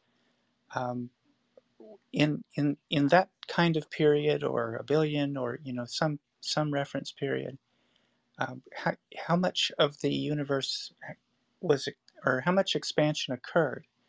Maybe in terms of near galaxies getting farther, or from the center of your simulation box to the edge, or is there some reference number that you have Yes, on we hand? can actually very precisely calculate it. 11 billion years ago, I think the universe had like 20% or so of the current extent. So the universe was much, much smaller than now. So the dark energy evolution equation in cosmology actually tells you how big the universe was then. So it was just a tiny fraction of the volume that it has now. Okay, so the extent of the simulation that we have not observed yet, the universe is basically gotten 5 times larger. Yeah. So that's sometimes a bit confusing. Let me try to explain. So the light so the galaxies emitted light 11 billion years ago, and it arrives to us now, right? 11 billion. So the light traveled for 11 billion years. Imagine there were aliens and they sent us a hello signal, which arrived now, and now we want to send them some signal back. It will not take 11 billion years. It will take much longer because the universe has expanded in between.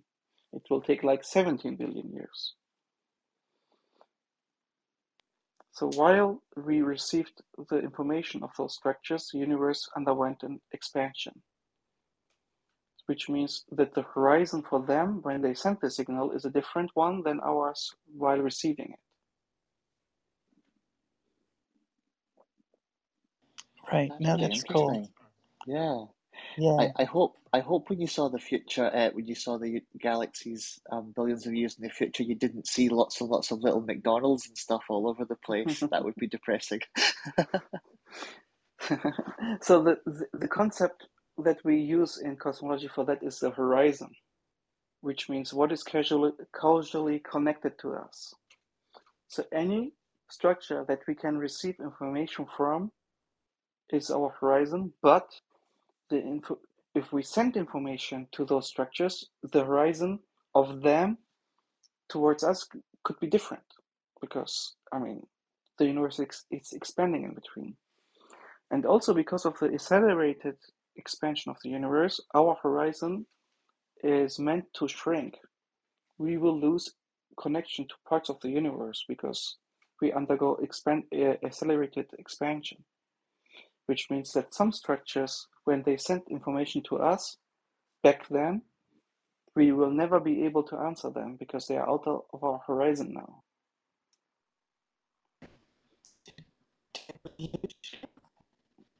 Sorry, please say again.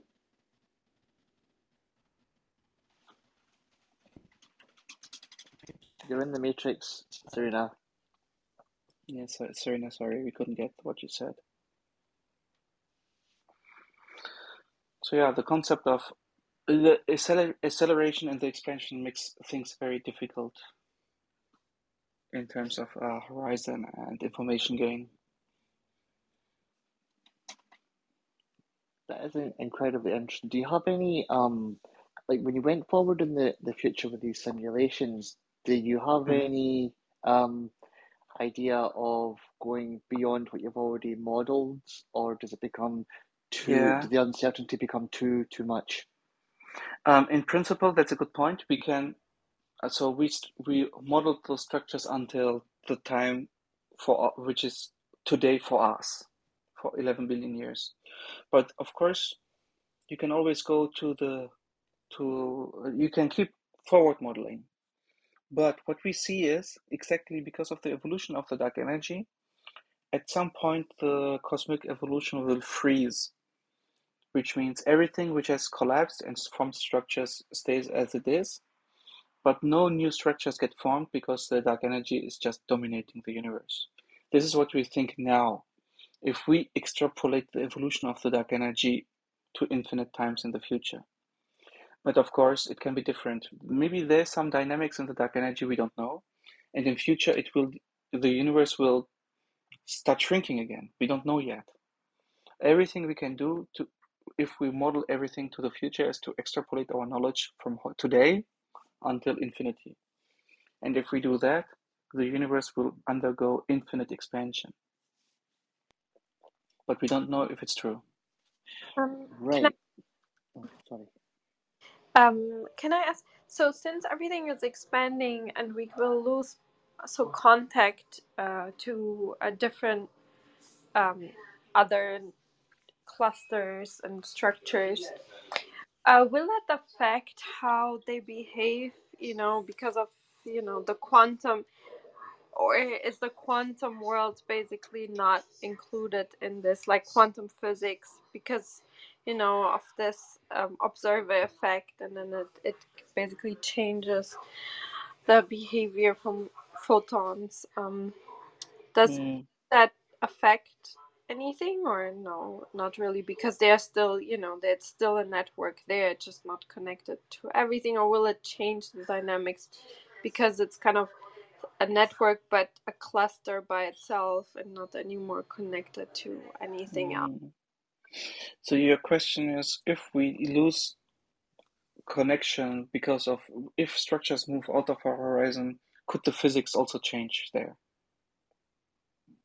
Uh, And not the laws, but maybe, yeah, I don't know. Yeah, maybe. so that's an interesting point. I mean, we would need to make experiments in other parts of the universe to see if the quantum mechanics there works the same as here. But what I think, because at some point in space-time we were connected to those clusters, the physics there should be the same as the physics for us and also for quantum mechanics. Just because we lose contact to them because they move out of our horizon doesn't mean that the physical world there should change. It's just that the connection, that's the information we can share, is just different. It's just gone. Okay. Yeah, I come probably from a biology perspective where you Mm, start having, evolution starts moving away from each other when we are physically separated. The Galapagos, yeah. you know, that I mean, evolving in different ways when I think it, yeah, it's a very interesting question. So also in quantum mechanics, we have this information exchange. We have the entanglement and whatnot, right? In quantum mechanics, and how does this change also when parts of the universe are disconnected? Yeah, it's Well, a good question. I don't know. you basically have the information loss paradox in reverse because you have a cosmic horizon where things Yes, can yeah. only leave. I So mean, also there's in the radiation, right? The Gibbons-Hawking radiation, which also you get yeah, just like the you Hawking mean radiation from a black hole. yeah, you mean the information paradoxon of a black hole, right? Exactly. Yeah, you have sort of Yeah, the inverse yeah, of that. of course, yeah. I mean, if you can't share information with some parts of the universe anymore, also our gravitational potential here will not affect those structures anymore. So the universe will do change if it moves out of our horizon. But what exactly it means for like quantum mechanics, I'm not sure. Sorry. I was wondering, do you know at all if the simulations that you've done now, of the universe and expanding and everything you've discovered from it, do you know if this has actually helped to confirm or refute any other current theories on the universe at all? Um, the data is not precise enough to rule out some models yet. We just did this work in order to like measure the final state of the structures. But the better the constraints get in terms of galactic distribution, galaxy distributions, we would be able to answer also the model dependency of our work, definitely. But at the moment now, with the data we have, we cannot rule out anything. Ah, okay. Thank you. Yeah, actually, I'm curious to hear your thoughts, Metin, on using this kind of logic in the context of eternal inflation, where there's Yeah. famously a measure problem. And if you try to, you know, find a conditional probability for the existence of, our patch of the universe, then, it comes out to be zero, just because Mm, you don't know how to put a measure. Whereas if you were to post select and say, well, okay, some inflation gave rise to this particular patch, and then what could possibly have come before, then maybe that's a way of sort of segmenting that. I'd be Oh, curious to definitely. hear. So we cannot constrain inflation models yet precisely with this kind of work, but what we can do, which is also very important, is we can constrain the dynamics of the initial conditions. So there's also something called like primordial non-Gaussianities, which is predicted by some inflation models, which says that the initial conditions should not be completely Gaussian distributed, but some tiny freckles should be non-Gaussian. And by forward modeling real structures and see how they evolve, you can actually you can give answers about the statistics of initial conditions, which then in turn can help to constrain inflation models. This is Yeah, definitely possible. that sounds very promising. Yeah, I mean that's Exactly. like famously hard, right? Yeah. Yeah. So you can Actually, I say have. I mean, like what kind of please. sorry. No, I mean, I just had a sort of tangential question since we're talking about non-Gaussianities, and this would be, I guess, equivalent to measuring non-Gaussianities in what people call the matter power spectrum, Exactly. because you've been inferring this from the galactic surveys. Actually, I the don't meta know. power spectrum, Uh-huh. before we move on to the meta power spectrum, all that stuff, it's just what we call a summary statistics. So we have the distribution, the three-dimensional distribution of galaxies, and we compress it into summary statistics. But with this kind of work, you can do it on the field level. So you have the distribution of matter on the field to extract information, which is much more powerful than the classic summary statistics. Right, I see. Yeah, actually, I mean, I had a slightly tangential question since we're on this point. There were recently some claims that within the data, some people have observed parity violating 4-point functions. Yes. Do you know anything about this? I mean, one paper says it's 7 sigma, the other says it's 3.5. I mean, is this a real effect in your eyes, or? It was like from last week, 2 papers, right? Yeah, yeah. And so it's also very new to me. But I mean, so there are 2 groups measuring it simultaneously, but kind of they worked together in the past. So I don't know how independent those measurements are actually. But also this parity violation is very new to me, and I'm very excited about it. But I never worked on it. Sorry, I cannot give you further information. It's all good. Mm. But thanks. Curious, a parity violation of what? I missed the keywords. So it's they claim to have measured the parity violation in the distribution of galaxies and parity in the gravitational context. So that how structures do behave under certain transformations. Yeah, roughly speaking, they're looking at statistics of tetrahedral configurations of overdensities of galaxies, and they found that the distribution they observed in sort of one part of the sky didn't really match what you'd get by just flipping, taking the perspective and the mirror, sort of the mirrored part of the sky. Roughly speaking, you look at So parity, tetrahedra, exactly. and then you just, for whatever reason, you look at the mirror reversed version of the statistics of these tetrahedra that you see, and they're not the same. Who are the Wait, so of the paper? Do you know? So,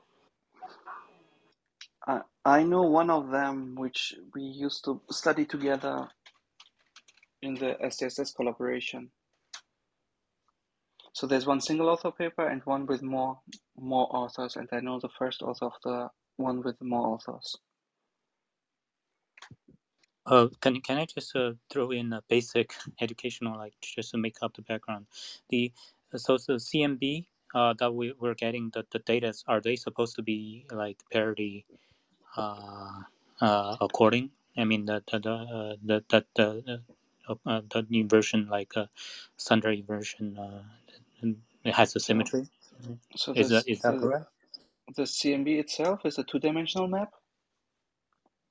while the distribution of galaxies is a full three-dimensional map. So the symmetry is a bit different. Right, and these would be like, I mean, Triangles. you'd have to take them back in time, so to speak, if you Mm-hmm. wanted to sort of trace them back to the CMB, and they would be like these like non-Gaussianities, which are sort of very, very hard to actually try and track down in the CMB. I mean, you can barely see the deviation from utter Gaussianity in the CMB. So Yeah. So the CMB actually ruled out a lot of inflation models with induced non-Gaussianities. But there's still some room left, which could be realized in nature. We don't know yet. So that implies some additional, like say, at some point of the time that the asymmetry caused by something. I mean, I'm just Most saying. probably some inflation models previous yeah, to what we multi-field observe in the CMB. They are multi-field or strong, axions and so on. yeah, strong some derivative models. They can predict slightly different statistics in the CMB, which we should be able to observe in the CMB. And also then, if you have it in the CMB, it propagates through gravity. It also propagates to the evolved cosmic web which we observe today. So we should be able to see some deviations.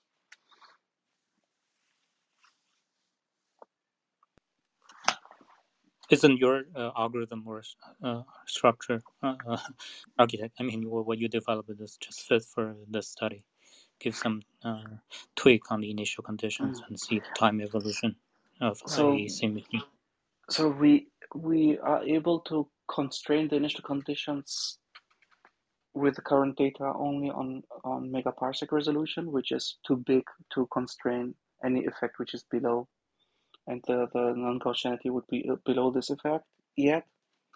But the better data we get, the more precision we get into the initial conditions. At some point, I'm very confident that we also, with these kind of methods, can constrain primordial non-Gaussianities at some precision at least.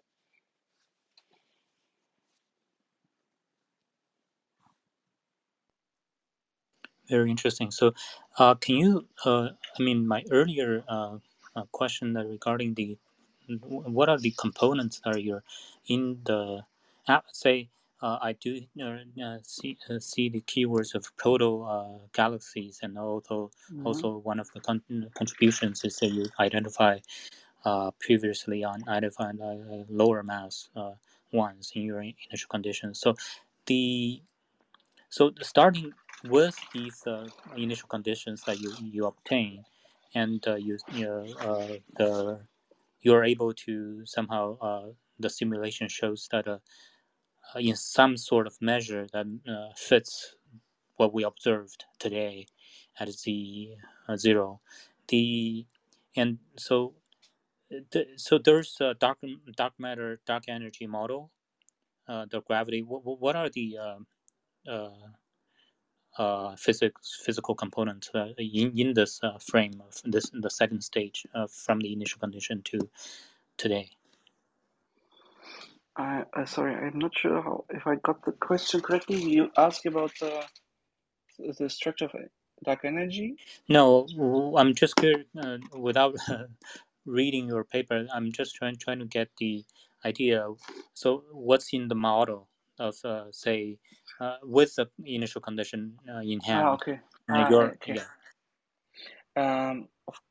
So what you need to make a map fast forward the universe, you need the cosmological parameters of this. Work has been done in the so-called concordance lambda CDM model, which we use at the moment mostly in cosmology, which gives which is based on a few parameters like dark energy content, dark matter energy content, strength of fluctuations, and so on.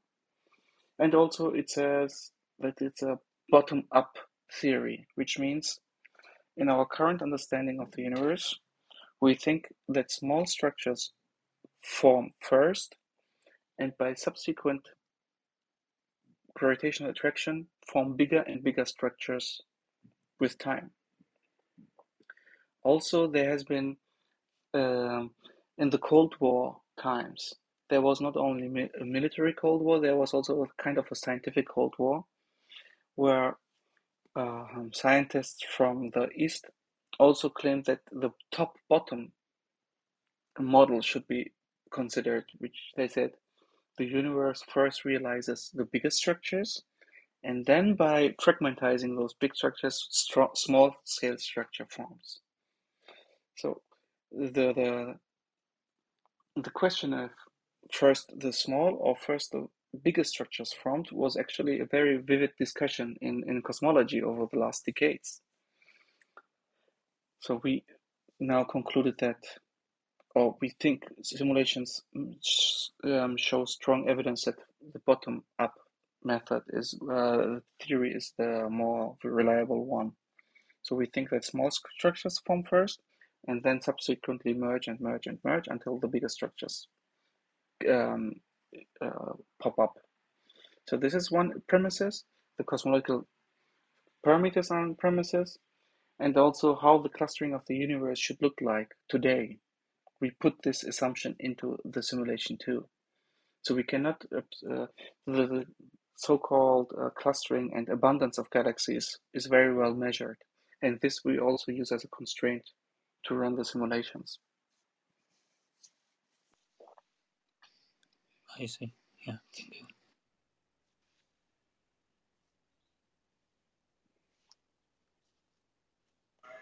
Yeah, I think you have been here for a while now, and I wanted to check with you if you're still open for a few questions, or if you would like to take the opportunity to get rid of us, basically. At some point, I would like to eat lunch, but Yeah. I think like 15 more minutes. Is that fine? Yeah, sure. Thank you. Thank you so much. Really appreciate it. And I realized when I was looking up your bio that you grew up in Aachen. I grew up in Bochum. It's not really far, so close. Actually, I am from Bochum. I Oh, went to you study are? in Aachen.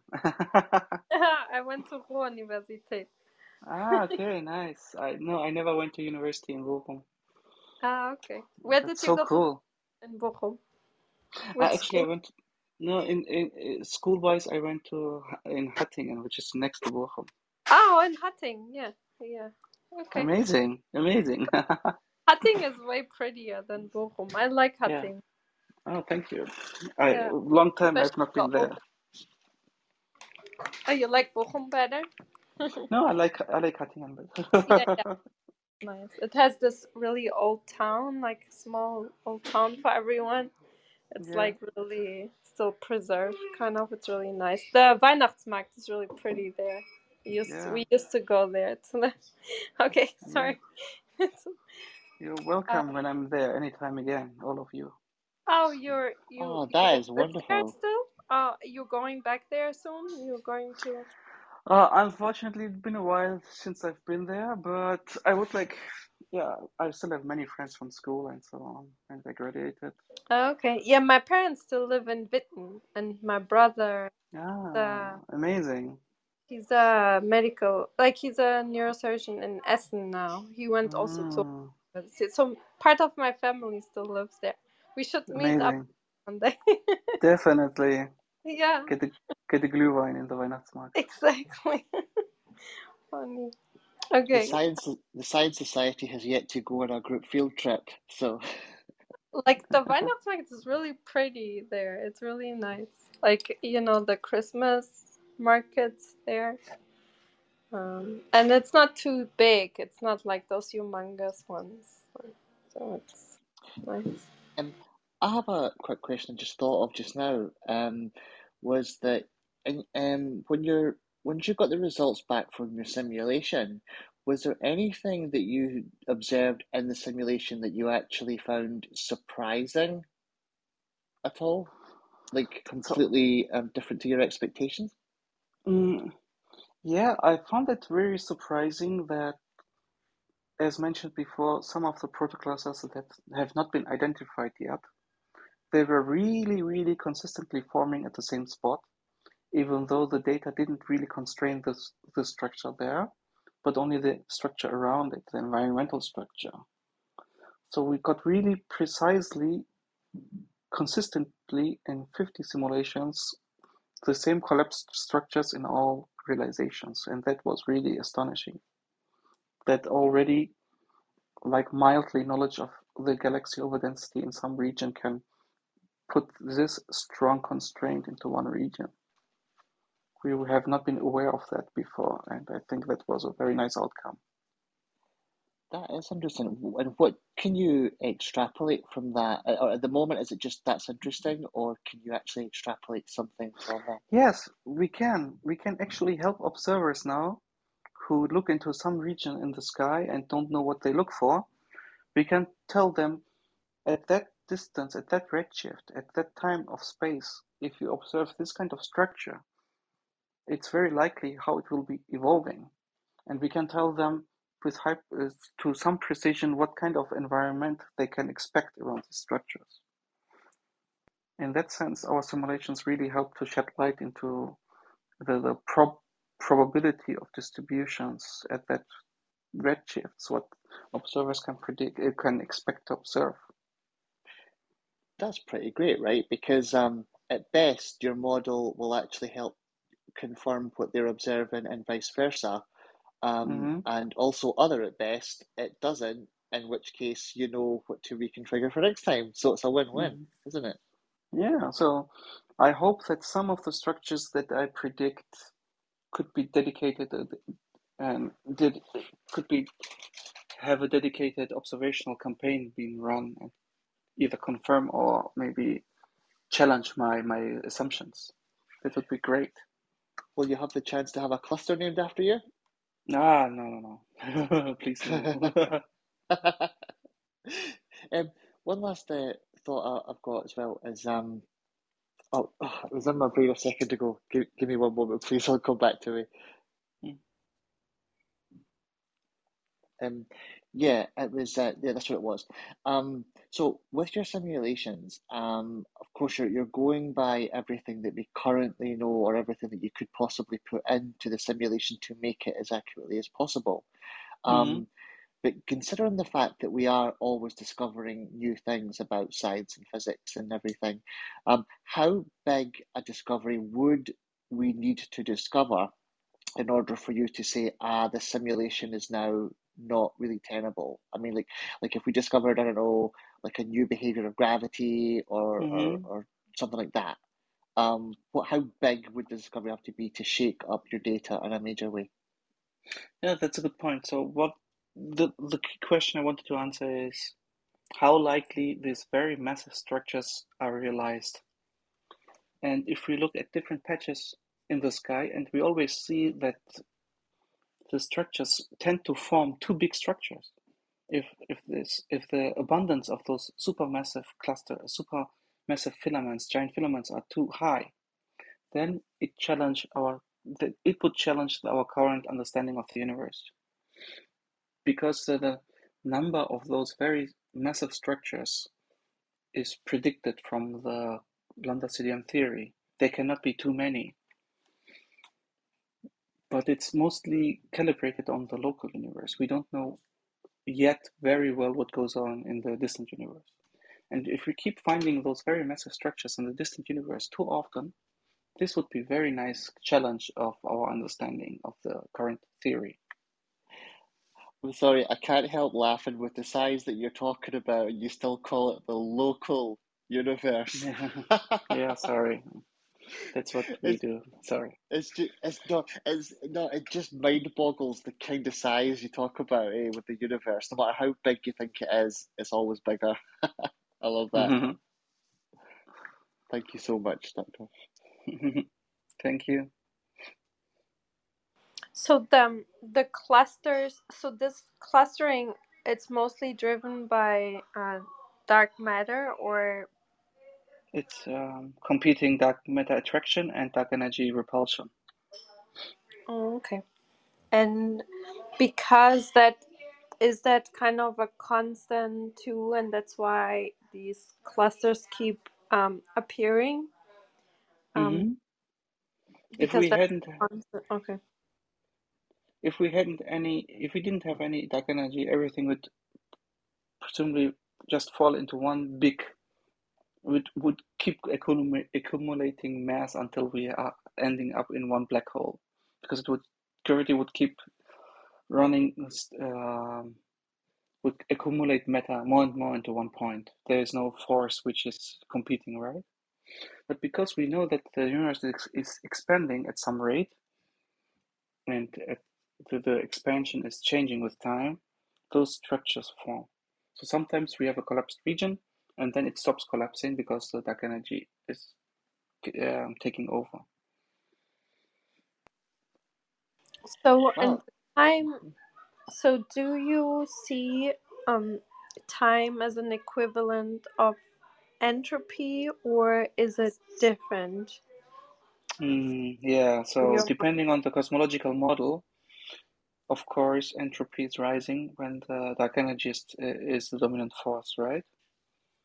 So yes, if the state of um, the the the the model for dark energy in the equations we solve in the background equations, if it stays like that, how it is now, it will completely dominate the universe in the future, which means also that we will just freeze out. Everything will be maximally distant from each other, and entropy will be maximized.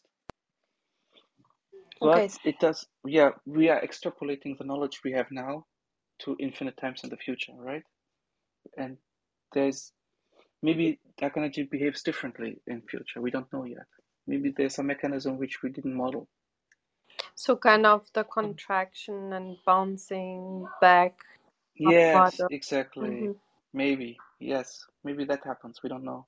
We can just say So that we observe the universe is undergoing an accelerated expansion at the moment.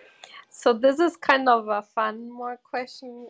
Don't take it too seriously. It's something my young son and I came up with because Mm. very afraid of dying and that the sun dies and the universe dies, at some point. Mm. And Yeah, I came up with the solution because a biologist. I say, oh yeah, we find rejuvenation stuff right now. And he say, okay, but then the earth dies and the sun dies and the universe dies. So we came up with the solution that we could, if we find a parallel universe that goes the opposite way, and we create kind of an AC connection, we could dump our entropy in the parallel universe in case it's make an enclosed system, right? Do you Mm.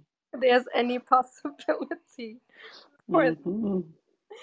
Yeah. Sorry. Yeah, Question. nice. It's nice. I had one other image I would like to wonder if it's accurate. It was interesting when you were describing dark energy a second ago, and you're describing that if it wasn't there, everything would just cluster together to one huge black hole. Yeah. Yeah. Um, I was wondering, like in my mind, I'm trying to picture it, and how I'm imagining it. It's like if you spill like our universe is like spilling milk all over the floor, and Mm-hmm. as it's pouring outwards, it's still pulling around like the leg of the chair, of a cup. All the other structure, the cup and the table and everything, they're all dark matter. Like they're other, or maybe even just a foundation of the universe itself. Is that like how it, it's kind of being observed? Is that how your guys are picturing it? Like in that sense, like that's why it's not all coming together. That's why it's being split up and pouring all around and things like that. Or is my imagination just completely going crazy? I didn't really understand. Sorry. Oh, So, okay. So I was imagining like our expanding universe, like kind of milk that's been spilt on the ground, or okay. liquid, right? Okay. So as it's expanding outwards, right? Because there's other structures like on the ground as well. Okay, sorry. So, yeah, It's yeah. No, I get it. mhm. Let me answer. First of all, we are not expanding outwards, right? We don't have any Oh, boundaries. We are expanding inside ourselves because we don't know what's outside the universe. So this kind of, unfortunately, this kind of imagining doesn't make sense because we don't know where we are expanding into. So you oh, you imagine it like blowing up a balloon and expanding the balloon against the air around it. And we don't know if that yeah. is that a good analogy or not. Oh, And So okay. that's why also energy conservation in the whole universe doesn't make any sense because we don't know what we are expanding against. So we would need to know what is outside the universe to know what we are expanding into, but we don't know. We don't even know if this makes sense to us. so could we, Right. in case you could generate artificial black hole, a tiny one, and Yeah. we could have dark matter or dark energy, like we could harvest or control that too. If you would point it with kind of a dark energy laser gun, could we dissolve a black hole? On like lab grown black holes, dark energy, and dark matter don't have any like very limited impact. Dark energy just Very becomes small black. it becomes the driving force on galactic on very cosmological scales. But also, I mean, I don't blame dark energy for expanding my body, right? Right. I So would not. very small Yeah, black holes you would form in the lab would just evaporate away anyway. Yeah, they are ought to evaporate due to Hawkins radiation. They are not stable. At least we think so at the moment now. yeah. But yeah, it It's depends on the all. scale Oh, okay. at which we look at Okay. things. So the galaxy, our galaxy also is a bound object, right? So independent of dark matter, it will not rip apart because it's gravitationally bound. But for the space between galaxies, at some point, dark energy will cause them to lose connection. Okay. But what is gravitationally bound? It's gravitationally bound. Okay. So it's not a antidote to a black hole, basically. No, not. You know. It depends on the scale. If you have a cosmological sized black hole, you could do something with it, yeah. Okay. Oh, only in that scale. Yeah, Oh, okay. depends on the scale. Also, our solar system would get ripped apart, right? If we injected more and more dark energy, but it's gravitationally bound. So always you have to think about the scales at which those forces are dominant. Oh, I didn't know that. I learned something Mm. that it only works at such a big scale. I didn't know. Mm-hmm. Or thank you. That's interesting. Curious, what your comments would be on the modified Newtonian dynamics mount that Mm-hmm. Milgram. Yeah, yeah. Yeah, I mean, So since we're talking of about course, gravity of a large yeah. scale. So of course, not all scientists agree or try to get. So there are still a lot of unanswered questions in lambda CDM2. Even though it answers many questions, there are some places it fails or it's not precise enough. And of course, not every scientist has to agree with the concordance model. So there are many alternative models that can mimic expansion of the universe, but without any dark energy, without any dark energy content. One of them is like this modified gravity models that say that gravity on different scales acts differently. So even though gravity, like in our solar system, or if we just drop something on the Earth, it works as we know it. But on cosmological scales, it's different from Einstein's equation, the field equations. And those also we run simulations to see how those alternative theories could explain the universe. But also, they even though they are like more elegantly solving the dark energy, the expansion problem, which we think is a thing now, they come up, they create other problems. Like I think Mont cannot very well explain like gravitational lensing, which is very well understood in lambda CDM, or other things. I think so. None of the models we have is really describing the nature is this, right? Because we can't comprehend it. we pack everything into models and try to make predictions. And I think Mont comes with a lot of problems, other problems on non-CDM, so I haven't really worked on it. But of course, in the context of cosmology, we should be open up our minds. Maybe gravity does act differently on cosmological scales other than galactic scales. Yeah. Thanks. A question about availability of your data set. It seems like an amazing amount of computation went in it, and it's a really fantastic result. And I'm wondering if on the availability, if things like Unreal Engine 5 type metaverse representations of that data could be constructed, but even that would it would be fascinating to fly through the universe as you've derived it in this simulation. But it's also interesting to think that each voxel implies a certain within that scale distribution of matter, and it'd be interesting on a further process as a rendering add-on algorithm that would produce some similar distribution consistent with the today representation of each of those voxels, being able to fly through that. That's a very nice point. Yeah. So the uncertainty within a voxel or a change of our simulation voxel by voxel also encodes information how well we understand the universe. So the spatial uncertainty of our simulations is actually, I mean, it's not a nuisance. It's not annoying. There's information encoded in the uncertainty of the distribution. That's a very good point. Yeah. So the data is available, of course. So it's a scientific courtesy to make everything public that we produce, so other groups can use it and learn from it. But I think it would take some time to have like really nice visualizations, as you mentioned, as you suggested with it.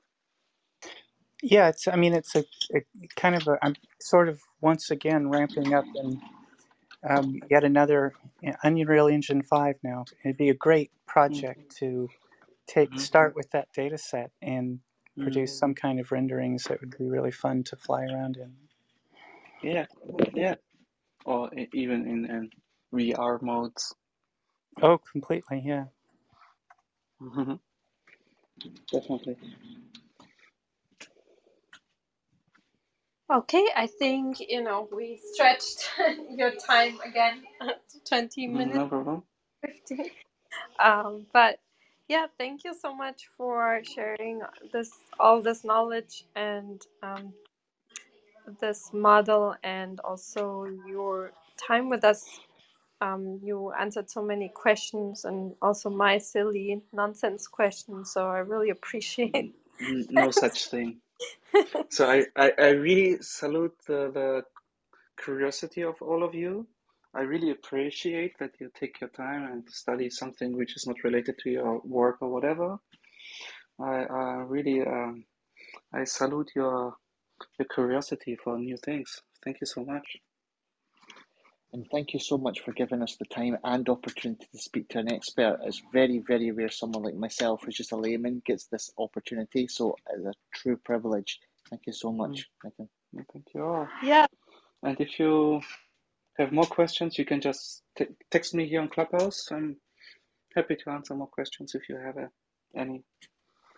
Yeah, thank you so much, and feel welcome to come back anytime, or once you have something you want to share again with us, feel free to come back. And yeah, it was a great honor. Thank you so much, and thank you everyone for coming and participating in the discussion and sharing your questions. And yeah, enjoy the rest of your weekends, everyone. And yeah, follow the club if you like discussions like this. The next room will be our weekly recap, where we'll kind of summarize in an hour what we learned throughout the week. And then if you like to go deeper into, you can listen. recording. So thank you again, Martina. Happy weekend, and yeah, enjoy your Saturday. Thank And thank you. Take Bye. care, everybody. Thank you. Thank you. Thank Take you. care. Bye. Bye bye. Bye. Bye, everybody.